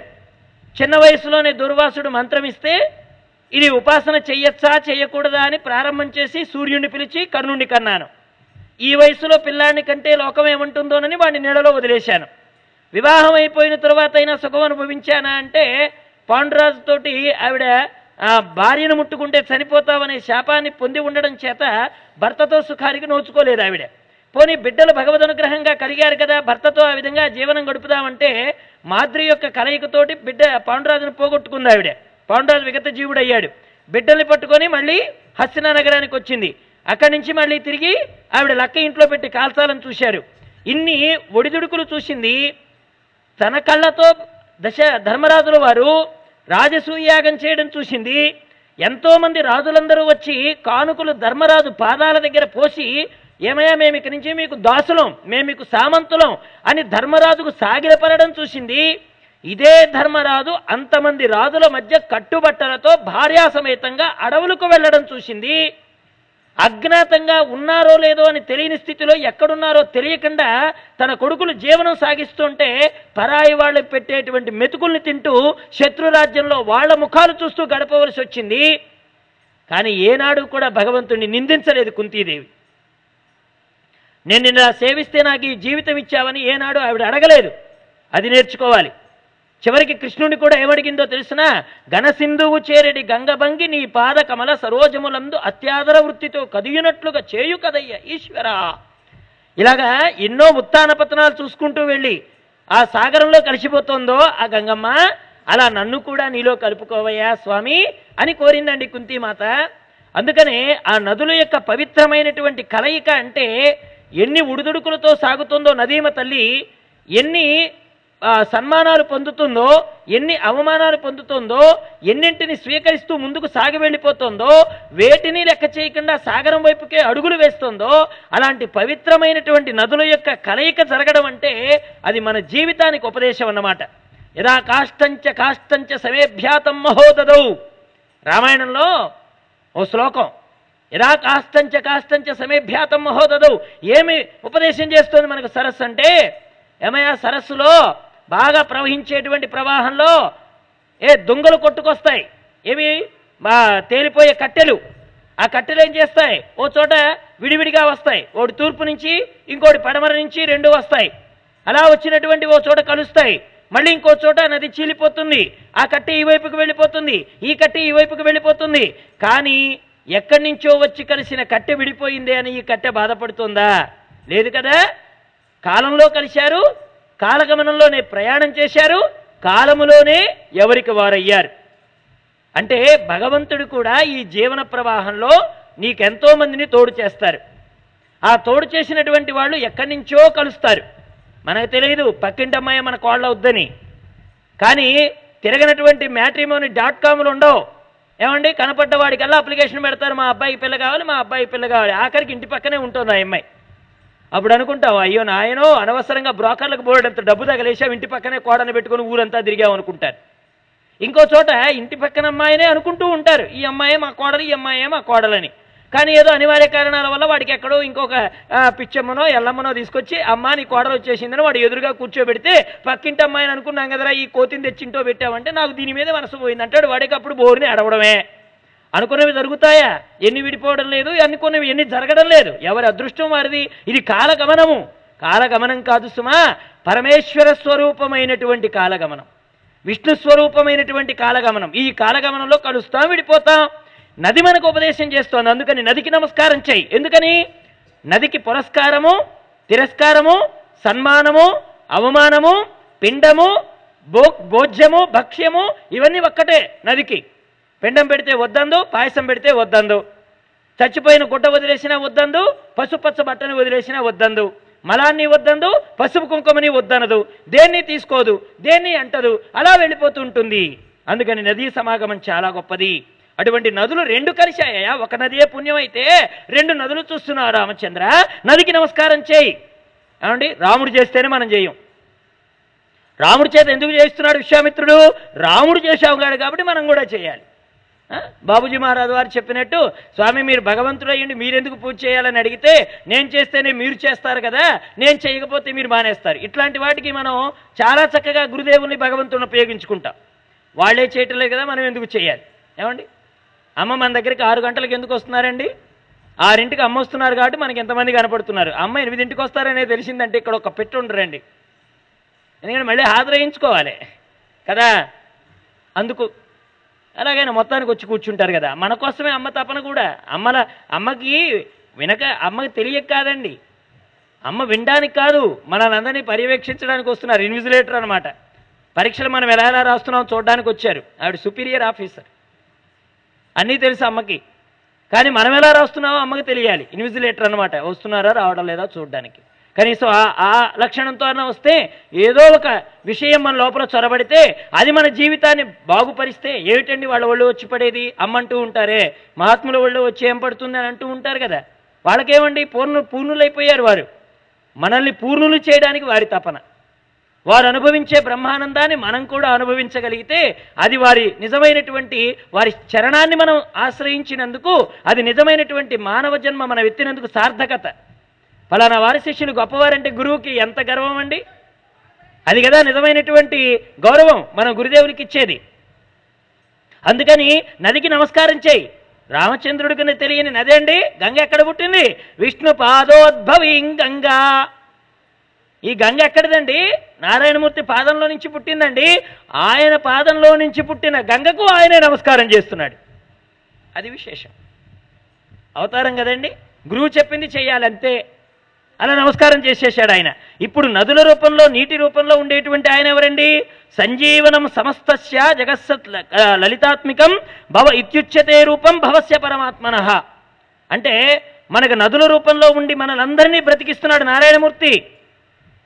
అందుకనే నీరు లేకపోతే మనకు ప్రాణం లేదు. నీరుతోనే మనం బ్రతుకుతున్నాం, నీటితోనే మనుగడ ఉన్నది. నీరే మనకి లోనికి పోని క్షణంలో మనల్ని బయటికి పంపించేస్తారు. కాబట్టి నీరు మనకు ప్రాణాధారం.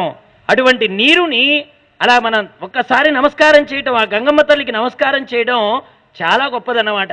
అది మనకు నేర్పుతున్నాడు రామచంద్రమూర్తి ద్వారా. విశ్వామిత్రుడు వారు నిలబడి చూపిస్తున్నారు. వాళ్ళు గంగా నదిని దాటిన తరువాత, పడవ అవతల ఒడ్డుకు చేరిన తరువాత విశ్వామిత్రుడు రామలక్ష్మణులతో సహా పడవ నుండి కిందికి దిగాడండి. ముందేమో విశ్వామిత్రుడు నడుస్తున్నాడు, వెనక రామలక్ష్మణులు నడుస్తున్నారు. అయితే ఆ ప్రాంతాన్ని ఒకసారి పరిశీలించినటువంటి రామచంద్రుడికి విచిత్రమైనటువంటి భావన కలిగింది. అహోవనమిదం దుర్గం ఝిల్లికా గణనాధితాం భైరవై శ్వాపదై పూర్ణం శకుంతైర్ధారుణారుతై. అయ్యా, ఈ ప్రదేశమంతా నిర్జనంగా ఉంది, ఏలపక్షుల కోతలతో ప్రతిధ్వనిస్తుంది. ఈ ఏలపక్షుల కోతలు భయంకరంగా అనిపిస్తున్నాయి. ఈ ప్రదేశం చూడబోతే పులులు, సింహాలు, ఏనుగులు మొదలైనవి తిరుగుతున్నట్లుగా గోచరిస్తోంది. వాతావరణం చాలా భయంకరంగా ఉంది మహానుభావ. ఎక్కడా మనుష్య సంచారం ఉన్నట్టుగా లేదే. అంత భయంకరమైన నిర్జనమైన అరణ్యంలో విశ్వామిత్రుడు ముందు నడుస్తుంటే రామలక్ష్మణుల వారు వెనక నడుస్తూ ఉన్నారు. మానవాకారంలో వచ్చాడు కదండి రామచంద్రమూర్తి, కోతలన్నీ వింటున్నాడు. విశ్వామిత్రుల వారు ధైర్యంగా ముందుకు నడుస్తున్నాడు. ఎందుకంటే బ్రహ్మజ్ఞానులకు భయం ఉండదు. కేకారణ్యంలో ముందుకు నడుస్తూ ఉంటే ఆయన నోటి వాక్కు చాలండి, ఆయన హుంకారం చేశాడంటే రాక్షసుడు కూడా నిలబడిపోవాల్సిందే. అలా రామలక్ష్మణుడు అన్నారు, ఏమిటి స్వామి ఇదంతా ఇలా ఉంది అని విశ్వామిత్రుడు అడిగితే విశ్వామిత్రుడు అన్నాడు, అయ్యా ఏతౌ జనపదౌ స్పీతౌ పూర్వమాస్తం నరోత్తమ మలదాచ్చ కరూషాచ్చ దేవ నిర్మాణ నిర్మితౌ. దీనికి ఒక కథ ఉన్నది రామచంద్ర. పూర్వకాలంలో ఇక్కడ మలూదము, కరుష్యం అనేటువంటి రెండు బ్రహ్మాండమైన జనపదాలు ఉండేవి. ఎంతో జనులతో ఆనందంగా ఉండేటువంటి పట్టణాలు ఈవేళ ఇలా ఉండడానికి కారణం తాటక అనే ఒక యక్షకాంత. ఆవిడ రాక్షసిగా మారింది. వాస్తవానికి ఆవిడ యక్షజాతిలో ఉంది ఆవిడ. కానీ ఆవిడ రాక్షసిగా మారింది, జనపదులందరినీ హింసిస్తోంది. దాంతో ఆ ప్రదేశం ఇలా తయారైందని చెప్పగానే అప్పుడు రామచంద్రమూర్తి అన్నాడు, అసలు ఎందుకు ఇలా అయింది, తాటక ఎందుకు ఇలా చేసింది అని అడిగాడు రాముడు. ఒకప్పుడు వృత్రాసురుడు అనేటువంటి ఆయన్ని దేవేంద్రుడు సంహరించగా, వృత్రాసురుడు బ్రాహ్మణుడు కావడంతో వృత్రాసురుడికి ఈ చంపినటువంటి పాపం బ్రహ్మహత్యాపాతకం వచ్చింది. ఎవరికి? ఇంద్రుడికి. వెంటనే బ్రహ్మహత్యాపాతకం అంటుకోవడం వల్ల ఆయనకి రెండు విచిత్రమైనటువంటి లక్షణాలు వచ్చాయి ఇంద్రుడిలో. ఏమిటంటే ఆయన శరీరంలో మలం పుట్టడం ప్రారంభమైంది. ఎప్పుడైతే బ్రహ్మహత్యాపాతక దోషం అంటిందో ఈయనలో శరీరంలో నుంచి మలం వచ్చేస్తుందన్నమాట. దానితో పాటుగా ఆకలి అనేటువంటి లక్షణం కూడా బయలుదేరింది. అసలు అమృతపానం చేసిన వాడికి ఆకలి ఉండడానికి వీల్లేదు. ఆకలి అనేటువంటిది కూడా ప్రారంభమైంది. ఇక ఈ ఆకలి వేయడం అనేటువంటిది కనబడేటప్పటికీ మలం అంటే అశుచి అన్నమాట. మలం ఏమండి, మనకు నవరంధ్రాల్లో కూడా మలం వచ్చేస్తుంటుంది. కళ్ళకొచ్చేటువంటి మనం చూస్తున్నాం, ముక్కుకొచ్చేటువంటి మలం చూస్తున్నాం, నోటికొచ్చేటువంటి మలం చూస్తున్నాం, చెవికొచ్చేటువంటి మలం చూస్తున్నాం. ఇక విసర్జకావయవాలైనటువంటి పాయు ఉపస్థల నుంచి వచ్చేటువంటి ఇక విసర్జన గురించి మనం చెప్పే పని లేదనమాట. వీటన్నింటిని అందుకే నిద్రపోయి లేస్తే స్నానం చేస్తే తప్ప దేవాలయానికి వెళ్ళకూడదని ఎందుకంటారంటే ఈ మలాన్ని శుభ్రంగా తొలగించుకొని బయలుదేరి వెళ్ళాలి. అందుకనే నిద్రపోయినప్పుడు నవరంధ్రాల్లోకి మలం వచ్చి నిలబడుతోంది. ఆ మలం ఊరడమే అశుచి కలగడం. ఈ అశుచి దేని వల్ల పోతుంది? స్నానం వల్ల పోతుంది అన్నమాట. వెంటనే ఇంద్రుడు మహా ధర్మాత్ముల దగ్గరికి, బృహస్పతి మొదలైన గురుదేవుల దగ్గరికి వెళ్ళి అన్నాడు, గురుదేవా ఏమిటి నా శరీరం నుంచి మలం వచ్చేస్తోంది, అసలు అమృతం తాగిన వాడికి ఆకలి వేయడం అనేది ఉండదు కదా, నాకెందుకు ఆకలిస్తోంది అని అడిగితే, నువ్వు బ్రహ్మహత్యా పాతకం చేశావు ఇంద్ర, అందువల్ల ఈ రెండు దోషాలు నీకొచ్చాయి. ఎంతటి వాడైనా సరే బ్రహ్మహత్య గనక చేస్తే ఎలాంటి పాపం అనుభవించవలసి వస్తుందో చెప్తున్నాడు విశ్వామిత్రుల వారు. ఇది రాబోయేటువంటి రోజుల్లో రామచంద్రమూర్తి శీలాన్ని సరిదిద్దడానికి, ఆయన గుణాన్ని, నడవడిక ఎలా ఉండాలో విశ్వామిత్రుడు బోధల ద్వారా చెప్తున్నాడు అన్నమాట. వెంటనే బ్రహ్మహత్యాపాతక నుండి విముక్తి పొందడానికి ఇంద్రుడు మహర్షుల దగ్గరికి వెళ్ళాడండి. వాళ్ళు తమ కమండలాల్లో ఉండేటువంటి జలాన్ని సంప్రోక్షణ చేసి ఆ మంత్రాలలో అభిమంత్రించారు విశ్వామిత్రుడి యొక్క దోషాన్ని పోగొట్టడానికి. అప్పుడు ఆయనకు ఉండేటువంటి మలము ఈ కరుషము అనేటువంటి ఆకలి, అశుచి ఈ రెండు కూడా భూమి మీద పడ్డాయండి. ఆయనకుండేటువంటి అశుచి, ఆయనకుండేటువంటి మలము ఈ రెండు కూడా మహాత్ముల యొక్క ప్రోక్షణ చేత భూమిని ఆశ్రయించాయి. అందువల్ల అదిగో ఆ భూమి మీద ఉండే పడినటువంటి ఆ ప్రదేశమే ఇప్పుడు మనం నడుస్తున్నటువంటి ప్రదేశం అన్నమాట. విశ్వామిత్రుడు చెప్పాడు, ఈ గంగానది తీరం అవలి ఒడ్డున పడ్డాయ్యా, భూమి వాటిని స్వీకరించింది. ఇంద్రుడు సంతోషించాడు. తనకున్నటువంటి మలాదాన్ని, కరుషం అనేటువంటి దాన్ని ఈ భూమి స్వీకరించింది కాబట్టి ఒక వరం ఇచ్చాడు. తన నుండి విడుదలైనటువంటి మలద కరుషములు భూమిపై పడిన ప్రదేశం 2 పట్టణాలుగా అభివృద్ధి చెందుతుందని, అక్కడ ప్రజలు సంతోషంగా ఉంటారని వరం ఇవ్వగానే అక్కడ ఇంద్రుడి యొక్క వరం చేత చాలా గొప్పగా ఈ ప్రదేశాలు అభివృద్ధి చెందాయి. అయితే ఒక విచిత్రమైన సంఘటన జరిగింది రామచంద్ర. ఒక కాలంలో సుకేతుడు అనే పేరు కలిగిన యక్షుడు ఉండేవాడు. ఆ యక్షులకి అంత బలం ఎలా వచ్చింది? వాడు ఎంత బలం కలిగిన వాడంటే బోర్డంత బలం వచ్చినటువంటి వాడన్నమాట. ఆ బలం కలిగినటువంటి వాడికి పుట్టినటువంటి పుత్రికే ఈ తాటక అనేటువంటి ఆవిడ. అసలు వాళ్ళకి అంత బలం ఎలా వచ్చిందంటే ఈ సుకేతుడనే ఆయనకి చాలా కాలం సంతానం కలగలేదు. దాంతో ఈయన బ్రహ్మగారిని ఉద్దేశించి తపస్సు చేశాడు ఈ సుకేతుడనే ఆయన. వెంటనే తపస్సుకు మెచ్చి చతుర్ముఖ బ్రహ్మ ప్రత్యక్షమై ఏం కావాలి అన్నాడండి. ఏం కావాలంటే నాకు సంతానం కావాలి స్వామి అన్నాడు. అయితే నేను నీ కొడుకునివ్వనయ్యా, ఒక కూతురునిస్తాను. ఆవిడ మహా అందగత్తె అవుతుంది, కామరూపిణి అవుతోంది, 1000 ఏనుగుల బలం కలిగింది అవుతుంది అన్నాడండి. ఒక స్త్రీమూర్తికి ఇంత బలాన్ని అనుగ్రహించాడు బ్రహ్మగారు. వెంటనే సరే కూతురునిచ్చాడు కదా అని సంతోషించి సుకేతుడు వెళ్ళిపోతే ఈ సుకేతుడికి 1000 ఏనుగుల బలంతో కూతురు పుట్టిందండి. దదౌనాగ సహస్రస్య బలం చాస్య పితామహ నత్వేన పుత్రం యక్షాయ దదౌ బ్రహ్మ మహాయశ. బ్రహ్మగారి యొక్క అనుగ్రహంతో 1000 ఏనుగుల బలం కలిగినటువంటి పుత్రిక పుట్టింది. ఆవిడే తాటక. ఆవిడ పెద్దదవుతూనే మంచి అందగత్తెగా తయారైతే ఆవిడ్ని అంతకంటే బలం కలిగినటువంటి సుందుడనే వాడికిచ్చి వివాహం చేశాడు.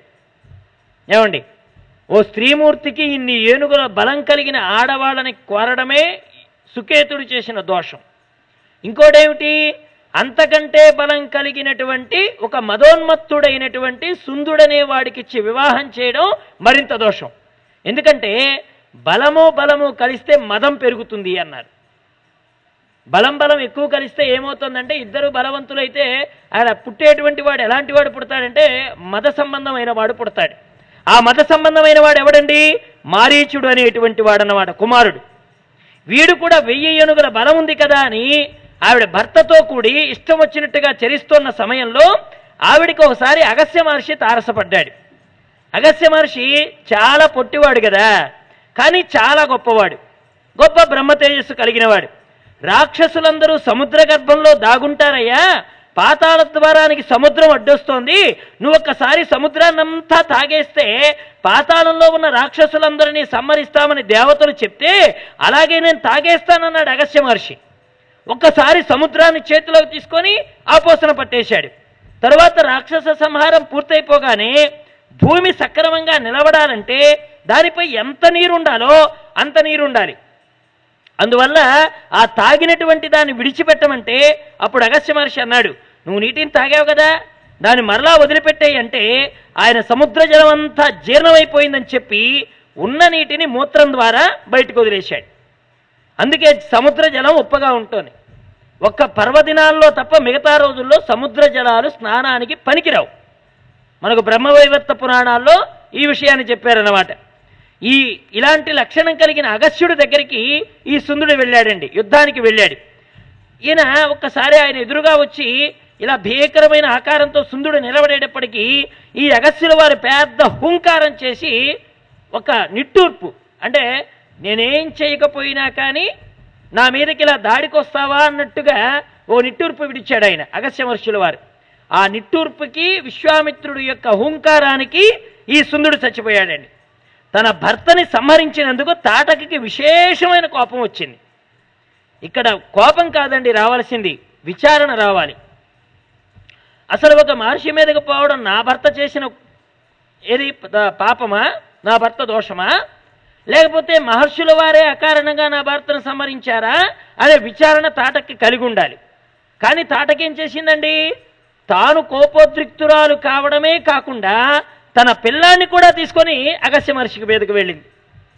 అంటే తనకుండేటువంటి దుష్టగుణం, తనకుండేటువంటి కోపగుణం అది పిల్లవాడికి కూడా చిన్నప్పటి నుంచి నేర్పిందనమాట. మారీచుడికి కూడా తోడు తీసుకొని అగస్త్యుడి మీదకు వెళ్ళింది. వెంటనే అగస్త్య మహర్షుల వారు, నీ రూపం వికృత రూపం అయిపోతుంది, నువ్వు రాక్షసు అయిపోతావని తాటకిని శపించాడండి అగస్త్యుల వారు. అగస్త్యుల వారి శాపం రాకముందర తాటక ఒక యక్షిణి, ఆవిడ రూపం సుందరమైనటువంటిది. నువ్వు నా మీదకి వచ్చి పడ్డావు గనక నువ్వు ఈ వేళ నుండి రాక్షసుడు అయిపోతావని మారీచుడిని కూడా శపించాడు, ఆయన పిల్లాన్ని కూడా శపించాడు. అందుకని తాటక వికృత రూపిణి అయిపోయింది, మారీచుడు రాక్షసుడు అయిపోయాడు. బ్రహ్మ తేజస్సు కలిగిన వాళ్ళు మహాజ్ఞానులైనటువంటి వారి జోలికి వెడితే ఏమవుతుందో అగస్త్యుల వారి దగ్గర నుంచి నేర్చుకోవాలి రామచంద్ర. ఆయన హూంకారం సుందుణ్ణి తగలబెట్టేసింది. ఆయన శాపము ఒక అందమైనటువంటి తాటకిని వికృత రూపంగా మార్చగలిగింది. కొడుకు ప్రవర్తన సరిదిద్దకపోగా అదే కోపాన్ని అదే రోషాన్ని కొడుకు మీద దిద్దినందుకు కాను, కొడుకు యుక్తాయుక్త విచక్షణ లేకుండా తల్లి మార్గాన్ని అనుసరించినందుకు కాను ఆ కొడుకు కూడా రాక్షస రూపాన్ని పొందాడు. ఈ తాటక నరభక్షణకు అలవాటు పడింది రామచంద్ర, మనిషి మాంసం తినడానికి అలవాటు పడింది. కాబట్టి ఆ తాటక ఉన్న చోట ఈ మలుదము కరుష్యం అనే 2 జనపదాలు అదృశ్యమైపోయాయి. ప్రజలందరూ ఊరు విడిచి వెళ్ళిపోయారు. అందుకని రామచంద్ర, నీవిప్పుడు రాక్షసి అయినటువంటి తాటకిని సంహరించాలి. స్త్రీని సంహరించవలసి వస్తుందేమో అని సందేహం పెట్టుకోనక్కర్లేదు. నృశంశం అనృశంశంబా ప్రజారక్షణ కారణాత్ పాతకంబా సదోషంబా కర్తవ్యం రక్షతాసత రాజ్యభార నియుక్తానాం ఏష ధర్మ సనాతన అధర్మ్యాం జహికక్కుస్తా ధర్మో హ్యాసన విద్యతే.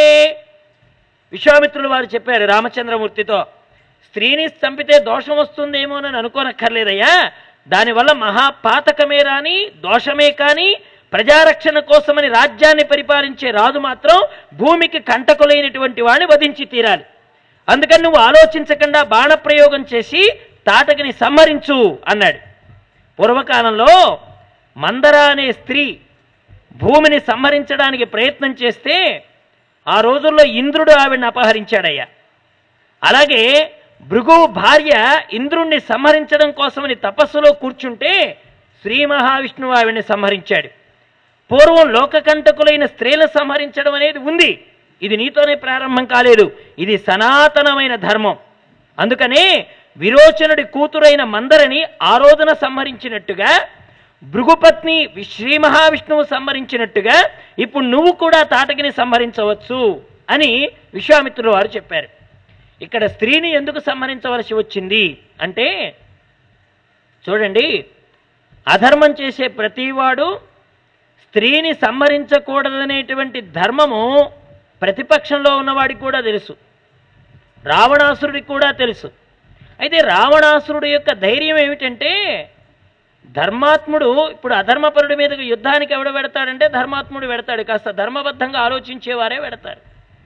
ఇలా ధర్మాన్ని ఆలోచించేవాడు ఆడదాన్ని కొట్టి యువతలికి రావడం అనేటువంటిది జరగదు. కాబట్టి ఆడవాళ్ళని కాపలాగా పెట్టుకున్నాడు రావణాసురుడు. అందుకే రావణాసురుడు యొక్క లంకా నగరానికి కాపలా కాసే ఆవిడే లంకిణి. అలాగే సముద్రానికి చివరి భాగంలో ఏ పక్షి అయినా తన అనుమతి లేకుండా లోపలికి రావడానికి వీలు లేకుండా నీడ కనపడితే చాలు దాన్ని పట్టుకొని క్రిందికి లాగి దాని ఆయువుని తీసేటువంటి సింహిక అనేటువంటి ఒక రాక్షసి లంకా నగరానికి దగ్గరలో సముద్రానికి చివరి భాగంలో ఆ నీడని పట్టుకొని ప్రాణుల్ని తింటుందన్నమాట. అంటే ఎవరు రావడానికి వీల్లేదు. ఈ ఏర్పాట్లన్నీ ఎవరు చేసుకున్నారు? రావణాసురుడు చేసుకున్నాడు. స్త్రీలను అడ్డం పెట్టుకున్నాడు. అంటే ఇప్పుడు స్త్రీ కదా అని సంహరించడం మానేశాడు అనుకోండి రామచంద్రమూర్తి, ఆడవాళ్ళు తప్పు చేస్తే పర్వాలేదన్నమాట అనే ఒక సూచన లోకానికి చేసినట్టు అవుతుంది. ఇక తప్పు చేయవలసిన ప్రతివాడు ఒక ఆడదాన్ని అడ్డం పెట్టుకుంటాడు. అప్పుడేమవుతుందండి, ఆయన నియమించిన ఒక ధర్మాన్ని తానే విఘాతం కలిగించినట్టు ఉంటుంది. అంటే దుష్టులు లోకంలో ఉండకూడదు నియమం అయితే, ఆడవాళ్ళని చంపకూడదు అనేది నియమం అయితే, ప్రతి దుష్టుడు స్త్రీని అడ్డు పెట్టుకొని తనను తాను సంరక్షణ చేసుకుంటాడు. ఆ సమయంలో ఆవిడని కొట్టడం దోషం కాదు, ఎందుకంటే ఆవిడలో ఎప్పుడో స్త్రీ అనేటువంటి పదం వెళ్ళిపోయింది కాబట్టి.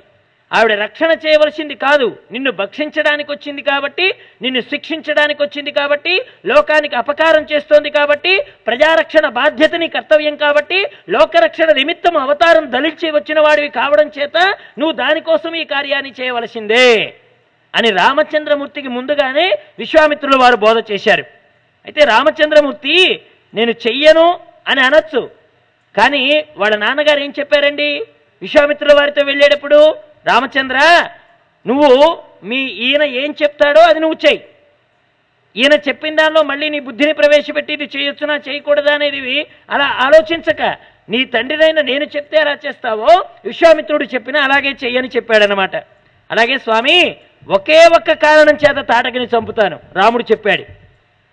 ఎలాగా? మా నాన్నగారు నన్ను మీతో పంపేటప్పుడు మీరు ఏది చెప్తే అది చేయమని చెప్పాడు. నాకు తండ్రి గారి మాట శిరోధార్యం, పైగా గురువైనటువంటి మీరు తాటకిని చంపమని ఆజ్ఞాపిస్తున్నారు. లోకాన్ని రక్షించడం కోసం, ఇక్కడుండే సంపదని రక్షించడం కోసం, మహర్షుల్ని రక్షించడం కోసం, మళ్ళీ వాళ్ళందరూ సంతోషంగా బ్రతకడం కోసం, సుక్షత్రియ వంశంలో పుట్టిన నేను రాజ్యాన్ని పరిపాలించడం కోసం తాటకా నిగ్రహణాన్ని చేసి తీరుతాను అని తన ధనస్సుని ఒక్కసారిగా ఇలాగా దాని వింటి నారిని పట్టుకొని లాగాడు నారాయణమూర్తి. అందులో నుంచి వచ్చిన ధ్వని తరంగాన్ని తాటక విన్నది. వెంటనే ఎవడో ఈ శబ్దం చేసిన వాడు ఎవరో కొత్తగా వచ్చినట్టున్నాడు. ధనుష్టాంకారం వినపడింది తాటకకి. ఎవడ్రా ఇంత ధ్వని చేశాడని ఆ ధ్వని వస్తున్న వైపుకు ప్రయాణం చేసింది తాటక. అప్పుడు రాముడు లక్ష్మణుడితో అన్నాడు, తాటకిని చూస్తే ఒక మోస్తరు వాళ్లే గుండె పగిలి చచ్చిపోతారు లక్ష్మణ అన్నాడు. అంటే తాటక యొక్క రూపం ఎంత భయంకరంగా ఉంటుందో మనం ఊహించవచ్చు. అయినా ఈమెను చూసి రాముడు ఏమాత్రం భయపడలేదు. అంటే వీర్యవాన్. ఏమండి, పగలంతా కూడా చాలా గొప్పగా చెప్తాడు. అన్ని దెయ్యాల కథలు, భూతాల కథలు, రాక్షసుల కథలు వినేవాడికి అనిపిస్తుంది వీడంత ధైర్యవంతుడో. అర్ధరాత్రి 12 అయిన తర్వాత బాత్రూంలో పోవాలంటే ఇంకోటి రావాలి వాడు వెనకాల. లేపుతాడు పక్కాడిని, లేరా లేరా లేరా లేరా అంటాడు. ఎందుకురా అంటే నేను పోయి రావాలి. అదేమిట్రా నువ్వు పగలంతా దెయ్యాల గురించి భూతాల గురించి, పగలైతే చెప్తాను కానీ రాత్రి అయితే తోడు రావాల్సిందే. ఇది కాదండి వీర్యవాన్, రాముడు వీర్యవాన్. లక్ష్మణుడితో చెప్పి ధైర్యంగా నిలబడ్డాడు రామచంద్రమూర్తి. అందుకే అతడు వీర్యవాన్. ధనుష్టాంకారం చేశాడు. ఆ ధ్వనికి వచ్చి ఎదురుగా నిలబడిందండి. మామూలు వ్యక్తి అయితే తాటకిని చూడగానే గుండె పగిలిపోతాడు. అందుకే ఆ ప్రాంతంలో ఉండే వాళ్ళంతా ఖాళీ చేసి వెళ్ళిపోయింది అందుకోసమే అన్నమాట. రాముడు తాటక మీద బాణప్రయోగం చేయడానికి సిద్ధపడ్డాడు నారాయణమూర్తి. ఈలోగా తాటక రామలక్ష్మణుని విశ్వామిత్రుని చూసిందండి. ఎప్పుడైతే విశ్వామిత్రుని చూసిందో ఈ గడ్డంవాడు ఈ పని చేశాడు. ఎందుకంటే యాగాన్ని ధ్వంసం చేయడానికి వెళ్ళేటప్పుడు పాపం కనబడుతూ ఉంటాడు ఈ విశ్వామిత్రుల వారు. అరణ్యంలో తిరుగుతూ ఉంటాడు కదా. ఈయన పాతవాడే, వీళ్ళిద్దరూ కొత్తవాళ్ళు. ఈ కొత్త వాళ్ళని తెచ్చిన వాడు ఈ పాతవాడు కాబట్టి వీళ్ళని చూసుకొని ధైర్యంగా ఉన్నాడు కాబోలని విశ్వామిత్రుడి మీద పడబోతుంటే వెంటనే ఆయన ఒక హూంకారం చేశాడండి. బ్రహ్మజ్ఞాని హూంకారం అంటే మాటలా. ఆ హూంకారానికి ఆవిడ ఉన్నదున్నట్టుగా నిలబడిపోయింది. తిరిగి మాయాస్వరూపాన్ని పొంది వెంటనే ఒక పెద్ద రాళ్లవాన కురిపించిందండి. అది రేపినటువంటి ధూళి వచ్చి రామలక్ష్మణుల కళ్ళలో పడితే అప్పుడు అన్నాడు విశ్వామిత్రుడు, రామా ఉపేక్షించకు, తాటకని సంహరించు అన్నాడు. అప్పుడు రాముడు లక్ష్మణుడితో అన్నాడు, లక్ష్మణ ఆమె స్త్రీ కదా, ఎంత సంహరిద్దామన్నా మనస్సు ఒప్పడం లేదయ్యా, ఆమెలో కొంత మార్పు వస్తుందేమో చూద్దాం. రాముడి గుణం అదండి. ఏమండి, తనకు అపకారం 1000 అపకారాలు చేసినా రాముడు లెక్కలోకి తీసుకోడట. ఒక్క ఉపకారం చేస్తే వీడికి నేను ఎలానే రుణాన్ని తీర్చుకోవాలా అని ఆలోచిస్తాడటండి రామచంద్రుడు. మాయామానుష విగ్రహుడు, లీలామానుష విగ్రహుడు. మాయామానుష విగ్రహుడు రామచంద్రమూర్తి, లీలామానుష విగ్రహుడు శ్రీకృష్ణ పరమాత్మ. ఆయన లీల అర్థం చేసుకోవడం కష్టం. ఈయన మానవ రూపంలో చరిస్తున్నా కానీ ఈయన నడక, నడవడిక, ధర్మపు పట్ల నిబద్ధత, సత్యసంధత వీటిని గుర్తించడం చాలా కష్టం. అందుకని రాముడు లక్ష్మణుడితో అంటున్నాడు, ఒక అవకాశం ఇద్దాము. ఎందుకంటే ఒక ధర్మం ఒకటి ఉంది కదా. ఏమండి, ఒక్కోసారి ధర్మం తెలిసినా ఇబ్బంది పెడుతుంది. తెలియని వాడికి ఏం పర్వాలేదు, ఎటు పడితే కొట్టుకుంటూ వెళ్ళిపోతాడు. తెలిసిన వాడు ఆలోచిస్తూ ఉంటాడు, ఈ వైపు పెడితే ఏమవుతుంది, ఆ వైపు పెడితే ఏమవుతుంది, ఎందుకంటే తెలుసుకున్నాడు కాబట్టి. ఎందుకంటే ఒకసారి తెలియడం కూడా మానవుడికి తెప్పలు తెచ్చి పెడుతోంది. ఎలాగంటే ఓసారి ఒక అయ్యగారు గంగలో స్నానం చేయడానికి కాశీ పోయాడట. స్నానం చేసిన తర్వాత చెంబుతో దిగాలంటే భయం అయ్యగారు, అందుకని ఒడ్డు నుండి నీళ్లు పోసుకున్నాడట. పోసుకున్న తర్వాత అనుకున్నాడట, మళ్ళీ రాబోతామా గంగమ్మ తల్లి దగ్గరికి, 3 మునకలు వేసిపోదాం, కాస్త ఒడ్డు పట్టుకొని మునుగుదాం. భయం కదండి, ఒడ్డు పట్టుకొని మునుగుదాం, మళ్ళీ ప్రవాహంలో కొట్టుకుపోతే ప్రమాదం. సరే మునగడం అయితే మునుగుదాం, చెంబు ఎక్కడ పెడదాం, చెంబు ఎక్కడ పెట్టాలి? వెంటనే ఏం చేశాడండి, ఆ చెంబు తెచ్చి ఇసుకని ఇలా తీసి ఆ ఇసుకలో చెంబు పెట్టి, మళ్ళీ ఆ చెంబు మళ్ళీ ఒడ్డును పెడితే ఎవడని తీసుకుపోతాడేమోనని దాన్ని ఇసుకతో కప్పేసి మళ్ళీ గుర్తు కోసం పైన ఒక పుష్పం పెట్టి నీళ్ళలో దిగాడు. దిగి దిగగానే వెంటనే అక్కడికి వచ్చినటువంటి కాశీ అంటే సామాన్యమైన జనం వచ్చేస్తారా? అంతమంది జనం ఈ అయ్యగారు చేసేది చూశారండి. అయ్యగారు గొయ్యి తీసి గోతిలో రాగి చెంబు పెట్టి రాగి చెంగుని ఇసుకతో ముసిగి మూతేసి ఓ పుష్పం పెట్టాడంటే ఇది ఏ శాస్త్రంలోనూ ఈ రోజున చేయాలని చెప్పబడి ఉంటుంది. అంతే. ఈరోజు మహాపర్వదినం కాబోలు, రాగి చెంబులు పూడ్చే దినం, చెంబులు పూడ్చి పుష్పం పెట్టే దినం. ఇది ఎక్కడో శాస్త్రంలో ఎక్కడో చెప్పబడి ఉంటుంది. అంతటా అయ్యగారు చేశారంటే దానికి వివరం లేకుండా ఉంటుందనే అందరూ కూడా గొయ్యి తీసి చెంబులు పెట్టి ఇసుక పూసి పువ్వు పెట్టారండి. ఈయన 3 మునుగులు మునిగి లేచేటప్పటికీ ఇసుకంతా చెంబులింగాలే, చెంబు లోపల పెట్టింది లింగాలి, అందుకని చెంబులింగాలి. లోకంలో కూడా సామెత ఉంది చెంబులింగం అని. ఈ చెంబు లోపల పెట్టి పెట్టారనమాట. వెంటనే ఆయన అనుకున్నాడు, నా కొంపకొచ్చిందే ఇప్పుడు, ఈ చెంబునే తీసుకోవాలి. వాళ్ళు కూడా తొందరగా 3 మునుగలు వేసి అయ్యగారు ఏది చెప్తే మేము చేయాలి, వీళ్ళు ఆయనకనే చూస్తున్నారు. అంటే నేనేం చేశాడు, ఇప్పుడు నేను బయటకు వచ్చి నేను ఏది చేస్తే చేసేటట్టున్నారు, ప్రారంభం ఎలాగో తప్పదు కదా, ఇన్ని చెంబులింగాల్లో నా చెంబున్న లింగం ఏదో అనుకుంటూ వెళ్ళి ఓ లింగాన్ని చెరిపారండి. వాడెవడో ఉట్టి లింగం చేసిపోయాడు మహానుభావుడు, లోపల లింగం లేదు. ఎప్పుడైతే ఈయన ఇలా చిరిపాడో ఇక కాశీ వచ్చిన వాళ్ళందరూ వాళ్ళ లింగాల మీద పడిపోయారు. ఎవరి లింగం మీద ఎవడు పడ్డాడో తెలియదు కానీ, ఎవడి చెంబు ఎవడికి పోయిందో తెలియదు కానీ, మొత్తానికి అయ్యగారి చెంబు పోయింది. ఇక అయ్యగారు ఏం చేశారండి, రాజుగారి దగ్గరికి పోయాడు, ఆ ఊరు రాజుగారి దగ్గరికి.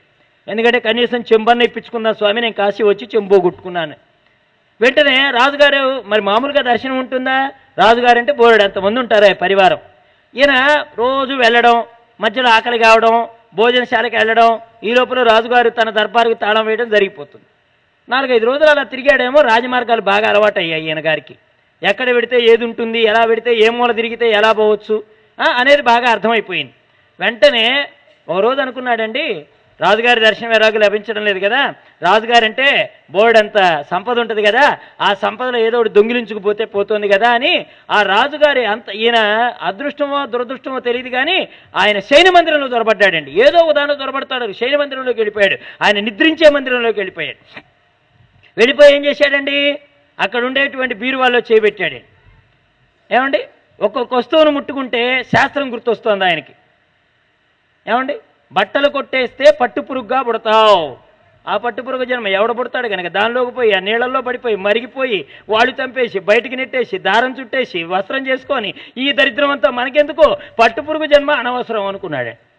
ఏమండి, బంగారం దొంగిలించినటువంటి వాడు ఫలానాగా పుట్టును, బంగారం మీదకి చేయబోగానే అనుకున్నాడు, అమ్మో బంగారం ఇది దొంగిలించడం ఎందుకు, ఈ జన్మలోని ఇంత దరిద్రం అనుభవిస్తున్నాను, ఇప్పుడు దీన్ని కూడా దొంగిలించి ఇంకాస్త దరిద్రం ఎందుకు నేను మూట కట్టుకోవడం అని అది కూడా వదిలేశాడండి. ప్రతి ఒక్కదాన్ని ముట్టుకోవడం శాస్త్రం గుర్తుకు రావడం, ముట్టుకోవడం శాస్త్రం గుర్తుకు రావడం. ఈ లోపల రాజుగారు శయన మందిరానికి వచ్చే వేళ అయిందండి. వాళ్ళందరూ చెప్తున్నారు రాజుగారు వస్తున్నారో అనగానే వీడేం చేశాడండి, ఆ 4 తెరల కింద వేసినటువంటి మంచం కింద దూరిపోయాడండి. అప్పుడు అనుకున్నాడండి, శాస్త్రం చదవడం కూడా పొరపాటే, ఎందుకంటే దొంగతనం చేయనట్లేదు, తెలుసుకుంటే కూడా కొన్ని ప్రమాదాలు ఉన్నాయి. తెలియకపోయినటువంటి వాడు అడ్డదారుల్లో ఎలాగైనా వెళ్ళిపోతాడు, తెలియడం కూడా ప్రమాదమేనేమో. రామచంద్రుడు అన్నాడు, దానికి ధర్మం తెలియదు, మనకు తెలుసు కదా లక్ష్మణ, తెలియదు కాబట్టే దాన్ని రాక్షసు అన్నారు, లేకపోతే దాన్ని దైవం అని కొలిచేవాళ్లే. ధర్మం తెలియకపోవడం దాని దోషం, చెప్పడం మన నైజం. కాబట్టి ధర్మమును దాని యందు ప్రయోగిద్దాం, అధర్మానికి సమాధానం ధర్మమే, అది పాటించకపోతేనే నేను పాటిస్తాను అని వెంటనే రామచంద్రుడు లక్ష్మణస్వామితో అన్నాడు, దాన్ని కొట్టడం కాదయ్యా, వెంటనే మనం ఏం చేద్దాం, ఒక అవకాశం ఇద్దాం అంటే వెంటనే ఈయన కూడా అన్నాడు, అలాగే అన్నయ్య నువ్వు చెప్పింది నేను ఎప్పుడైనా కాదన్నానా అంటే వెంటనే ముందేం చేశాడు, దాని గమన శక్తిని అంటే దాని 2 కాళ్ళు 2 చేతులు తెగ్గొట్టేశాడు. 2 కాళ్ళు 2 చేతులు తెగ్గొట్టగానే అప్పుడు అదేం చేసింది, కింద పడిపోతుంది. అప్పుడు నువ్వేం చేస్తావు, దాని ముక్కు చెవులు చెక్కేయి లక్ష్మణుడితో చెప్పాడు. అప్పుడు ఈ 2 చేతులు 2 కాళ్ళు తెగొట్టగానే ముక్కు చెవులు కోసేగానే అప్పుడు అది మాయారూపాన్ని పొందిందండి. ఏమండి, ఒక అవయవ లోపం జరిగితేనటండి ఆ అవయవానికి సంబంధించిన లోపం ఇంకో అవయవానికి చేరుతుందట. అందుకని లోకంలో మనం కూడా కొన్ని మాటలు వింటూ ఉంటాం.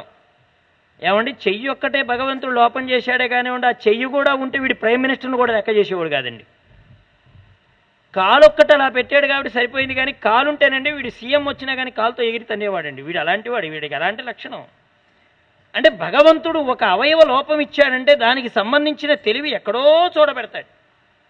ఇక్కడ తాటకి కూడా మద్యం మత్తులో మునిగిపోయిందండి. మద్యం మత్తులో మునిగిపోవడం వల్ల దానికి కళ్ళు కనబడడం లేదు, ఇంద్రియాల్లో కళ్ళు కనబడడం లేదు. ఏం చేస్తుందండి, దానికి ఉన్న లక్షణం ఏమిటి? ఈ కాళ్ళు చేతులు ఈ రెంటిని కొట్టాడు రామచంద్రమూర్తి, గమన శక్తిని నిరోధనం చేశాడు. ఇంతమందిని ఎదురు లేకుండా భక్షించిన నా గమన శక్తినే నిరోధింపజేశాడంటే ఇతడు గరుడ గమనుడై ఉంటాడని ఆలోచించలేకపోవడం తాటక యొక్క దాని తప్పే తప్ప దాని గమనాన్ని నిరోధించిన వాడు గరుడ గమనుడు. ఆలోచించాలి కదా, ఇంతమందిని తిన్నాను, నాకెక్కడా ఇంత బాధ కలగలేదు, ఇప్పుడు కలిగిందంటే నన్ను మించిన వాడు ఒకడు వచ్చాడని అర్థం చేసుకోవాలి. ఎప్పుడైతే ఈ గమనము శక్తి పోయిందో వెంటనే ఏం చేస్తుందండి, వాసన చూస్తుందండి. ఈ తాటక వాసన చూసి వాసన వచ్చినటువంటి దిక్కుకి తనదైనటువంటి ప్రతాపాన్ని చూపిస్తుంది. అందుకని దాని ముక్కును కొట్టాడు. ధనుష్టాంకార శబ్దాన్ని బట్టి తన ప్రతాపాన్ని చూపిస్తోంది. చెవుల్ని కొట్టాడు. రాముడు ధర్మాన్ని పాటించాడండి, తాటక వదలో అధర్మంగా చేయలేదు రామచంద్రమూర్తి. అలాగా ముక్కు చెవుల్ని అక్కడ ఉండేటువంటి అవయవాల్ని కొట్టిన తర్వాత అది మాయారూపం పొందింది, ఇక మాయమైపోయింది. కామరూపిణి కదా, ఇష్టం వచ్చిన రూపాన్ని ధరిస్తోంది కదా, మరలా రాడవాన్ని కురిపించిందండి. కురిపించి పెద్ద శరీరంతో వచ్చి రాముడి మీద పడబోయింది. వెంటనే విశ్వామిత్రుడు అన్నాడు, రామాయిక ఉపేక్షించకు, అసుర సంధ్య సమయం అవుతోంది, చీకటి పడితే రాక్షసులకు మరింత బలం పెరుగుతోంది, ఆడది అని ఆలోచించకు రామచంద్ర హెచ్చరిక చేశాడు గురువు రెండోసారి. వెంటనే అప్పుడు రాముడు ఒక పిడుగు లాంటి బాణాన్ని తాటక మీద ప్రయోగించాడండి. గురువుగారు రెండవసారి ఆజ్ఞ చేసిన తరువాత ఆ బాణ ప్రయోగం చేశాడు. దానితో తాటక హాహాకారాలు చేస్తూ నెత్తురు ఏరులై ప్రవహిస్తుండగా అది భూమి మీద పడిపోయి ప్రాణం విడిచేసింది. ఆ దృశ్యాన్ని దేవేంద్రుడు మొదలైనటువంటి వాళ్ళు చూశారండి, ఎంతో ఆనందపడ్డారు. మహానుభావ, ఇన్నాళ్లకు తాటక సంహారం పూర్తయిందయ్యా, ఇక ఇక్కడి నుండి జనపదాలు వర్ధిల్లుతాయి అన్నారు. విశ్వామిత్రుడు లోకానికి చికిత్స చేయడం ప్రారంభం చేశాడు. ఇప్పుడు తాటక సంహారంతో ప్రారంభమైంది. రాముడు తన ధైర్యంతో తాటక సంహారం చేశాడు. అందరూ పరిగెత్తుకుంటూ వచ్చి విశ్వామిత్రుడి దగ్గరికి వచ్చి, మహానుభావ, ధైర్యం అంటే ఇది కదా ఉండవలసింది, అస్త్రశస్త్రాలు అన్నీ ఇంత ధైర్యం ఉన్నవాడి వద్ద ఉండాలి, అవి కానివాడి దగ్గర ఉన్నట్లయితే రేపు రాక్షసులందరినీ కూడా దునుమాడుతాడు. పుట్టవలసిన వాడు పుట్టాడు, నరుడిగా ప్రవర్తిస్తున్నాడు, ఇంత మొక్కవోని ధైర్యంతో ఉన్నాడు. ఇప్పుడు నీ వద్దనున్నటువంటి అస్త్రాలన్నింటినీ వీరికి ఉపదేశం చేయండి, ఈ రామలక్ష్మణులకు ఉపదేశం చేయండి, చేస్తే ఆ అస్త్రాలతో వాళ్ళు రాక్షసులందరినీ నిగ్రహిస్తారు అని విశ్వామిత్రుడి దగ్గరికి వచ్చి వేడుకున్నారు. అప్పుడు విశ్వామిత్రుడు ఏం చేశాడండి, మనకి ఎక్కడైనా సరే తపస్సుల యొక్క శక్తి, మహర్షుల యొక్క తపశ్శక్తి వాడు దేని ఆధారితమై ఉంటుంది? వాడి తపశ్శక్తి అంటే వాక్ ఆధారితమై ఉంటుంది, వాక్కులో ఉంటుంది. వాళ్ళంతటి తపశ్శక్తి సాధించడానికి కారణం ఏంటి? మంత్రాన్ని అనుష్ఠానం చేయడం, మననం చేయడం. మననా త్రాయతే ఇది మంత్ర. ఏది వారు మననం చేస్తున్నారో, ఏది అనుష్ఠానం చేస్తున్నారో, అనుష్ఠాన బలం ఒక శక్తిగా ఉండి వాళ్ళ తపస్సులలో అది అంతర్లీనం భాగమై ఉండి వాళ్ళు కావాలనుకున్నటువంటి వాటికి ధారపోసినప్పుడు యథార్థమైనటువంటి దృష్టితో కనుక వారు వాక్కు ద్వారా అనుగ్రహింపజేస్తే ఆ శక్తి అంతా కేవలం మాట ద్వారా ఎదుటి వ్యక్తికి సంక్రమింపచేయగలిగిన శక్తి ఉన్నటువంటి ఆర్షధర్మం మన భారతీయ సాంప్రదాయం. వాక్కు ద్వారా శక్తి వస్తుంది, అది మహాత్ముల యొక్క బోధ.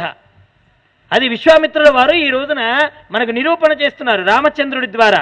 విశ్వామిత్రుడు తన అస్త్రాలన్నింటినీ కూడా రాముడికి ఉపదేశం చేస్తున్నాడు. అస్త్రం అంటే అర్థం ఏంటండి? ఓ బాణంలాగా, గొడ్డల్లాగా, గుణపంలాగా ఉండదు. ప్రతి అస్త్రానికి కూడా ఒక మంత్రం ఉంటుంది. ఆ మంత్రానికి ఒక అధిదేవత ఉంటుంది. మంత్రాన్ని ఉపదేశం చేస్తారు. మంత్రాన్ని ఉపదేశం చేయగానే అది అస్త్ర స్వరూపాన్ని పొందుతోంది. పొంది వచ్చి పక్కన నిలబడి నమస్కారం చేస్తుంది. అయ్యా నన్ను ఉపదేశం చేశావు, ఉపదేశం పొందావు, ఇప్పుడు నన్ను ఏం చేయమంటావు అని అడుగుతోంది. మీరు చాలా సినిమాల్లో చూసుంటారు. కాండవవన దహనంలో అర్జునుడి మీద కోపంతో ఓ సర్ప అస్త్రంగా మారి కర్ణుడిని ఆశ్రయిస్తాడు. ఆశ్రయించిన తరువాత ఆ రోజున యుద్ధరంగంలో నన్ను ప్రయోగం చేయి, ఈ రోజున నేను అర్జునుడిని పడగొడతాను అని అస్త్రం చెప్తే, ఆ అస్త్రాన్ని ప్రయోగించడానికి కర్ణుడు సిద్ధపడితే దానిని ఎరిగినటువంటి నారాయణమూర్తి అస్త్ర ప్రయోగం జరగగానే రథాన్ని తన కాలితో తొక్కుతాడు. వెంటనే ఆ రథచక్రం కుంగిపోతుంది. ఎప్పుడైతే అతడు ఎక్కువ పెట్టబడి వదలబడ్డ తరువాత ఈ రథచక్రం కుంగిందో అర్జునుడి శిరస్సుకు తగలవలసిన బాణం కిరీటానికి తగులుతుంది. దాంతో కిరీటం వెళ్ళి కింద పడుతుంది. వెంటనే అస్త్రం వచ్చి మళ్ళీ కర్ణుడు చెవి దగ్గర చెప్తోంది, కర్ణ ఇది కృష్ణుడి మాయ, నువ్వు ప్రయోగించే సమయానికి యథాప్రకారం ఉంచిన రథాన్ని నేను ప్రయాణంలో ఉండగానే కాలితో తొక్కి ఒక 2 అంగుళాలు అణిచాడు. అణచడంతో వాడి శిరస్సును కొట్టవలసిన నేను వాడి కిరీటాన్ని కొట్టాను, రెండోసారి ప్రయోగం చెయ్యన్నాడు. కర్ణుడు అన్నాడు, ఓసారి ప్రయోగం చేసిన తర్వాత మళ్ళీ నేను చేయను. అస్త్రాలు అడుగుతాయట. ఎందుకంటే అస్త్రస్వరూపం ప్రక్కన వ్యక్తిగా వచ్చి నిలబడి మాట్లాడుతోంది. అయ్యా ఉపదేశం పొందారు కదా, ఇప్పుడు నన్ను ఏం చేయమంటావు? అస్త్రం వచ్చి అడుగుతోందనమాట. ఆ గ్రహీత ఏదైతే కోరతాడో ఆ కోరిక ప్రకారం అస్త్రం ప్రయోగిస్తుంది. అందుకనే విశ్వామిత్రుడు రాముడికి దండచక్రం, ధర్మచక్రం, కాలచక్రం, విష్ణుచక్రం, ఐంద్రాస్త్రం, వజ్రము, శైవశూలము, బ్రహ్మశిరోనామకము, ఐశికము, బ్రహ్మాస్త్రము, ధర్మపాశము, కాలపాశము, వరుణపాశము, శుష్కము, అర్ధనామకము, అశర్విద్వయము, పైనాకము, నారాయణము, శిఖరము అనేటువంటి పేరుతో ఆగ్నేయము, ప్రధనమనే పేరుతో వాయువ్యాన్ని, హయశిరోనామకము, క్రౌంచమనే పేరుతో శక్తిద్వయాన్ని, కాంకాళము, ముసలము, ఘోరము, కపాలము, కంకళము ఇత్యాది రాక్షసులుగా ధరించేటువంటి ఆయుధ సమూహాన్ని, వైద్యధరాస్త్రాన్ని, ఖడ్గరత్నాన్ని, గాంధర్వాన్ని, మానవాన్ని, సౌరవాన్ని, దర్పణాన్ని, శోషణాన్ని, సంతాపనాన్ని, విలాపనాన్ని, మదనాన్ని, మోహనాన్ని, పైశాస్త్రాన్ని, తామసాన్ని, సౌమసాన్ని, సంవర్ధాన్ని, దుర్దర్శాన్ని, మౌసలాన్ని, సత్యాన్ని, మాయాధరాన్ని, తేజప్రభాన్ని, సౌమ్యమును, శిశిరమును, సుధానమనేటువంటి పేరుతో విశ్వకర్మ నిర్మితమైనటువంటి సమస్తమైనటువంటి అస్త్రములతో పాటుగా దారుణము, శితేషు అనేటువంటి పేరు కలిగినటువంటి వాటిని కూడా ఈ విశ్వామిత్రుల వారు నారాయణమూర్తికి రామచంద్రుల వారిని ఎదురుగా శిష్యుడిగా కూర్చోబెట్టి ఈ అస్త్రాలన్నింటినీ కూడా మంత్రరూపంగా శిష్యుడికి చెవిలో ఉపదేశం చేశాడండి. ఇలాగ అన్ని అస్త్రాలు రామచంద్రమూర్తిని చేరాయి. కానీ ఒక విషయం గమనించండి, ఇన్న గొప్ప అస్త్రాలు తన అమ్ములపదిలో ఉండగా నారాయణమూర్తి ఎప్పుడు ఎవరి మీద ఏ అస్త్రం ప్రయోగం చేయాలో తెలిసినటువంటి వాడు. తన దగ్గర బాణం ఉంది కదా అని ఎదుటివాడి మీద ప్రయోగం చేసే లక్షణం కాదు రామచంద్రమూర్తికి. ఆయుధాలు పక్కన లేకపోయినా తను ఏది పుచ్చుకున్నాడో అది ఆయుధంగా మార్చగలిగిన శక్తిలాగా ఉపాసన చేశాడు. ఇప్పుడు ఆగ్నేయాస్త్రం ముట్టుకొని అగ్ని మంత్రాన్ని చదివి ఇప్పుడు ఈ అస్త్రాన్ని ప్రయోగిస్తే అది వెళ్ళి ఒక భవనాన్ని తగలబెడితే అది కాదు గొప్ప విశేషం. దాని పేరే ఆగ్నేయాస్త్రం. దానికి ఉపాసనాపూర్వకంగా మంత్రాన్ని పఠించింది అగ్నిమంత్రం, వదిలింది తగలబెట్టమని, భవనం తగలబడింది. ఇది విశేషం కాదు. ఓ గడ్డిపోచని పట్టుకుని ఆగ్నేయ మంత్రాన్ని చదివి దాని చేత భవనాన్ని తగలబెట్టగలిగితే అది ఉపాసన. ఇది రాముడు చేశాడు. ఎలాగా? కాకి మీద ప్రయోగించాడు కదండి. బ్రహ్మాస్త్రాన్ని ప్రయోగించలేదు, దర్భని ప్రయోగించాడు. దర్భ బ్రహ్మాస్త్రం ఎలా అయ్యింది? మంత్ర మననం చేత అయ్యింది, ఉపాసనా బలం చేత అయ్యింది, తీవ్ర తపశ్శక్తి చేత అయ్యింది. 14 ఏళ్లు కఠిన బ్రహ్మచర్యమును అవలంబించి ఆ మంత్రమును ఉపాసన చేయడం ద్వారా ఆ బ్రహ్మచర్యము యొక్క శక్తి గడ్డిపోచుకు చేరింది. అందుకే గడ్డిపోచుకు బ్రహ్మాస్త్రం అంతటి శక్తి వచ్చింది. ఇది రామచంద్రమూర్తి యొక్క ఉపాసనా బలం, ఆయన యొక్క తపస్సు యొక్క బలం, ఆయన ఆర్జించినటువంటి గురుదేవుల ద్వారా పొందినటువంటి అనుగ్రహ ఆశీస్సుల యొక్క బలం. ఇది రామాయణం ద్వారా స్పష్టమవుతోంది మనకి. ఇన్ని అస్త్రాలు వచ్చి చేరాయి. వాటితో పాటుగా మోదకి శిఖరి అనే 2 గదల్ని కూడా ఇచ్చాడు. నందకం అనేటువంటి ఖడ్గాన్ని కూడా ఇచ్చాడు. బ్రహ్మజ్ఞానము కలిగిన విశ్వామిత్రుడు ఇంతటి అస్త్ర సంపత్తిని శ్రీరామచంద్రమూర్తికి ఉపదేశం చేశాడు. వీటన్నింటినీ కూడా రామచంద్రమూర్తి ఉపదేశం పొందిన తరువాత రామచంద్రమూర్తి ప్రక్కనొచ్చి నిలబడ్డాయండి ఒక్కొక్క ఆయుధం. స్వామి, మేమందరం నీ కింకరులు, నిన్ను సేవిస్తున్నాం, మమ్మల్ని ఎవరి మీదకి వెళ్ళమంటావో చెప్పండి అన్నారండి. దానికి రాముడు వాటన్నింటినీ చేతితో ముట్టుకొని, మీరందరూ నా మనస్సులో ప్రవేశించండి, నా మనస్సులో తిరుగాడుతూ ఉండండి, నేనెప్పుడు పిలిస్తే అప్పుడు పైకి రండి అన్నాడండి నారాయణమూర్తి. దీనివల్ల విశ్వామిత్రుడిలో ఉండేటువంటి సమస్తమైనటువంటి శక్తులు శ్రీరామచంద్రమూర్తిలో ప్రవేశించాయి. ఈ విధంగా రామచంద్రమూర్తికి తన వద్దనున్నటువంటి అస్త్రాన్ని అంతటినీ కూడా ఉపదేశం చేసి విశ్వామిత్రుడు అనేటువంటి ఆ పేరుని తన యొక్క జన్మని సార్థకం చేసుకున్నాడు ఆయన. ఇక ఆ రోజు గడిచిపోయింది. మరుసటి రోజు ఉదయం కాలకృత్యాలు తీర్చుకున్న తరువాత విశ్వామిత్రుడి వంక చూసి, రామచంద్రమూర్తి మహానుభావ, నాకు మీరు ఎన్నో అస్త్రాన్ని ఉపదేశం చేశారే, చివరికి పైశాచాస్త్రం కూడా ఉపదేశం చేశారే, దయచేసి నాకు వీటి ఉపసంహారం కూడా చెప్పండి అని అడిగాడండి రామచంద్రమూర్తి. వాడితో పాటుగా విశ్వామిత్రుడు పొంగిపోయాడు. ఎందుకంటేనండి, ప్రయోగం చేసిన తర్వాత ఉపసంహారం తెలియకపోతే లోకోపద్రవ కారకం జరుగుతుంది. అశ్వత్థామకి బ్రహ్మాస్త్ర ప్రయోగం తెలుసు కానీ ఉపసంహారం తెలియదు. తన మీదకు వస్తున్న వాడికి ప్రయోగం తెలుసు కానీ ఉపసంహారం తెలియకపోతే ఏమవుతుందండి? 2 బ్రహ్మాస్త్రాలు గనక సంభవిస్తే, నారాయణమూర్తి చెప్తాడు భాగవతంలో, బావా బావా అదేటో బాణం అతడు ఎవరు అశ్వత్థామ వదిలినట్టున్నాడు బావా, అదేమిటి బావా అంత భీకరంగా నా మీదకి వస్తోందంటే దాన్ని బ్రహ్మాస్త్రం అంటారు అన్నాడు. మరేం చేయమంటావు బావా అన్నాడండి. అర్జునుడికి తెలియదా? బ్రహ్మాస్త్రం ప్రయోగం తెలుసు, ఉపసంహారం తెలుసు, కానీ ప్రక్కన జగదాచార్యుడు గురుదేవులు ఉన్నారు. అందుకని కృష్ణుడిని అడిగాడు, అయితే ఏం చేయమంటావు బావా అన్నాడు. దీనికి నేను చెప్పేదేముంది బావా, నీ అస్త్రంతో ప్రయోగం చేసి రెండింటినీ ఉపసంహారం చేయన్నాడు ఆయన. అప్పుడు కృష్ణమూర్తి అనుగ్రహంతో అప్పుడు ఆయన బాణాన్ని ప్రయోగం చేసి ఆ బ్రహ్మాస్త్రాన్ని ఈ బ్రహ్మాస్త్రంతో తాడనం చేసి రెండూ కలిసి ఉపసంహరణ మంత్రం ద్వారా అర్జునుడిలోకి వెళ్ళిపోయాయి. అంటే జగదాచార్యులు వారి కృప ఎంత గొప్పదో, లోకోపద్రవ కారకం జరిగినప్పుడు ఉపసంహారం కూడా తెలియాలి. రామచంద్రమూర్తి ప్రయోగం అడిగాడు. ప్రయోగం అడిగి ఉపసంహారం అడగకపోతే కాస్త కోపం వచ్చిందనుకోండి, అస్త్రాన్ని ప్రయోగించిన తర్వాత మళ్ళీ తిరిగి రావడం ఎవరి చేతుల్లో ఉండదు. కోపం అనేది అస్త్రం కంటే ప్రమాదకరం. అస్త్రానికి ఉపసంహారం ఉందేమో కానీ కోపానికి ఉపసంహారం లేదు. కోపం ప్రయోగించిన వాడిని, ప్రయోగింపబడిన వాడిని ఇద్దరినీ దగ్ధం చేస్తుంది. అస్త్రము ప్రయోగింపబడిన వాడినే దగ్ధం చేస్తుంది. అస్త్రం కంటే కూడా కోపం చాలా ప్రమాదకరం. కోపం ఇద్దరినీ తగలబెడుతోంది. మహాత్ములు చెప్పేవారు, కోపం అనేటువంటిది ఒక అగ్ని అయితే ముందు అగ్ని ప్రయోగింపబడేవాడిని కాల్చిన తర్వాతే ప్రయోగింపబడేవాడిని కాలుస్తుంది, ప్రయోగింపబడిన వాడిని కాలుస్తుంది. కాబట్టి అస్త్రం కంటే కూడా కోపం చాలా ప్రమాదకరం అని చెప్తారు. అందుకనే ఇక్కడ స్వామి ఎంత గొప్పగా అడిగాడో, అయ్యా ఉపసంహారం కూడా చెప్పు. ఎందుకని? కోపంలో పొరపాటున అస్త్ర ప్రయోగం చేసిన తర్వాత అయ్యో అనిపిస్తే మళ్ళీ ఆయుధాన్ని వెనక్కి తీసుకోవడానికి మంత్రం రావాలి కదా గురుదేవా, కాస్త దాన్ని కూడా ఉపశమింపేటువంటి మంత్రం చెప్పండి అంటే అప్పుడు విశ్వామిత్రుడు పొంగిపోయాడండి. రామచంద్ర, ఇలా అడిగే శిష్యుడు ఎవరుంటారయ్యా? పొరపాటున మనస్సు చెలిస్తే మళ్ళీ వెనక్కి వచ్చి స్వస్థానంలో చిరచిత్తంలో నిలుపుకోవాలి అంటే ఏ ఉపాసన అవసరమని గురుదేవుల్ని ఎవరు అడుగుతారు? తరింపబడాలి అనే కోరిక కలిగిన శిష్యుడు అడుగుతాడు. నువ్వు అది అడిగావయ్యా రామచంద్ర, చాలా గొప్పవాడివని అన్ని అస్త్రాలకి ముందు రోజు చెప్పకుండా తర్వాత అస్త్ర సంపదనంతా కూడా ఈరోజు చెప్పాడు. ఉపసంహరణ అంతా కూడా గురువుల్ని అడగాలి కానీ వారు ఇవ్వనిదంటూ ఏది ఉండదండి. అందుకని గురువుకు మించిన ఔదార్యం ఎవరికైనా ప్రపంచంలో ఉంటుందంటే అది మిథ్యే. గురువుకి మించిన ఔదార్యం ఇంకెవరిలో ఉండదు. ఆయనకు మోహం ఉండదు, దాచుకోవాలనే తాపత్రయం అంతకంటే ఉండదండి. మోహ తాపత్రయాలు 2 బంధువులకి, మిత్రులకి, కన్నవాళ్ళకి, భార్యకి ఉంటాయే తప్ప మోహ తాపత్రయాలు 2 లేని వారు గురుదేవులు. అందుకని వారికి మోహము లేదు, ఏదో పొందాలి, ఏదో లాభం వచ్చి పడాలనేటువంటి తాపత్రయం కూడా లేదు. పాత్రత కలిగిన వాడు దొరికాడనుకోండి, తనలో కలిగిన జ్ఞానాన్నంతటిని నింపేటువంటి ఔదార్యం కలిగినటువంటి వాడు గురుదేవులు. అయితే పాత్ర సరైనది దొరకాలి. రామకృష్ణానంద స్వామి వారు చెప్పేవారు, సింహం పాలు పట్టాలంటే బంగారు పాత్ర కావాలి. ఓయ్, ఇష్టం వచ్చిన పాత్రలో పడితే పాత్రకు రంధ్రం పడుతుంది, పాలు నిలవన్నాడు ఆయన. అలాగే అర్జునుడు అర్థం చేసుకోగలడు కాబట్టి బోధ అక్కడే చెప్పాడు. ఏమండి, నారాయణమూర్తి ఎందుకోసం పుట్టాడు? విష్ణు భగవానుడు కృష్ణ రూపంలో ఎందుకోసం పుట్టాడంటే భగవద్గీత చెప్పడానికే పుట్టాడట ఆయన.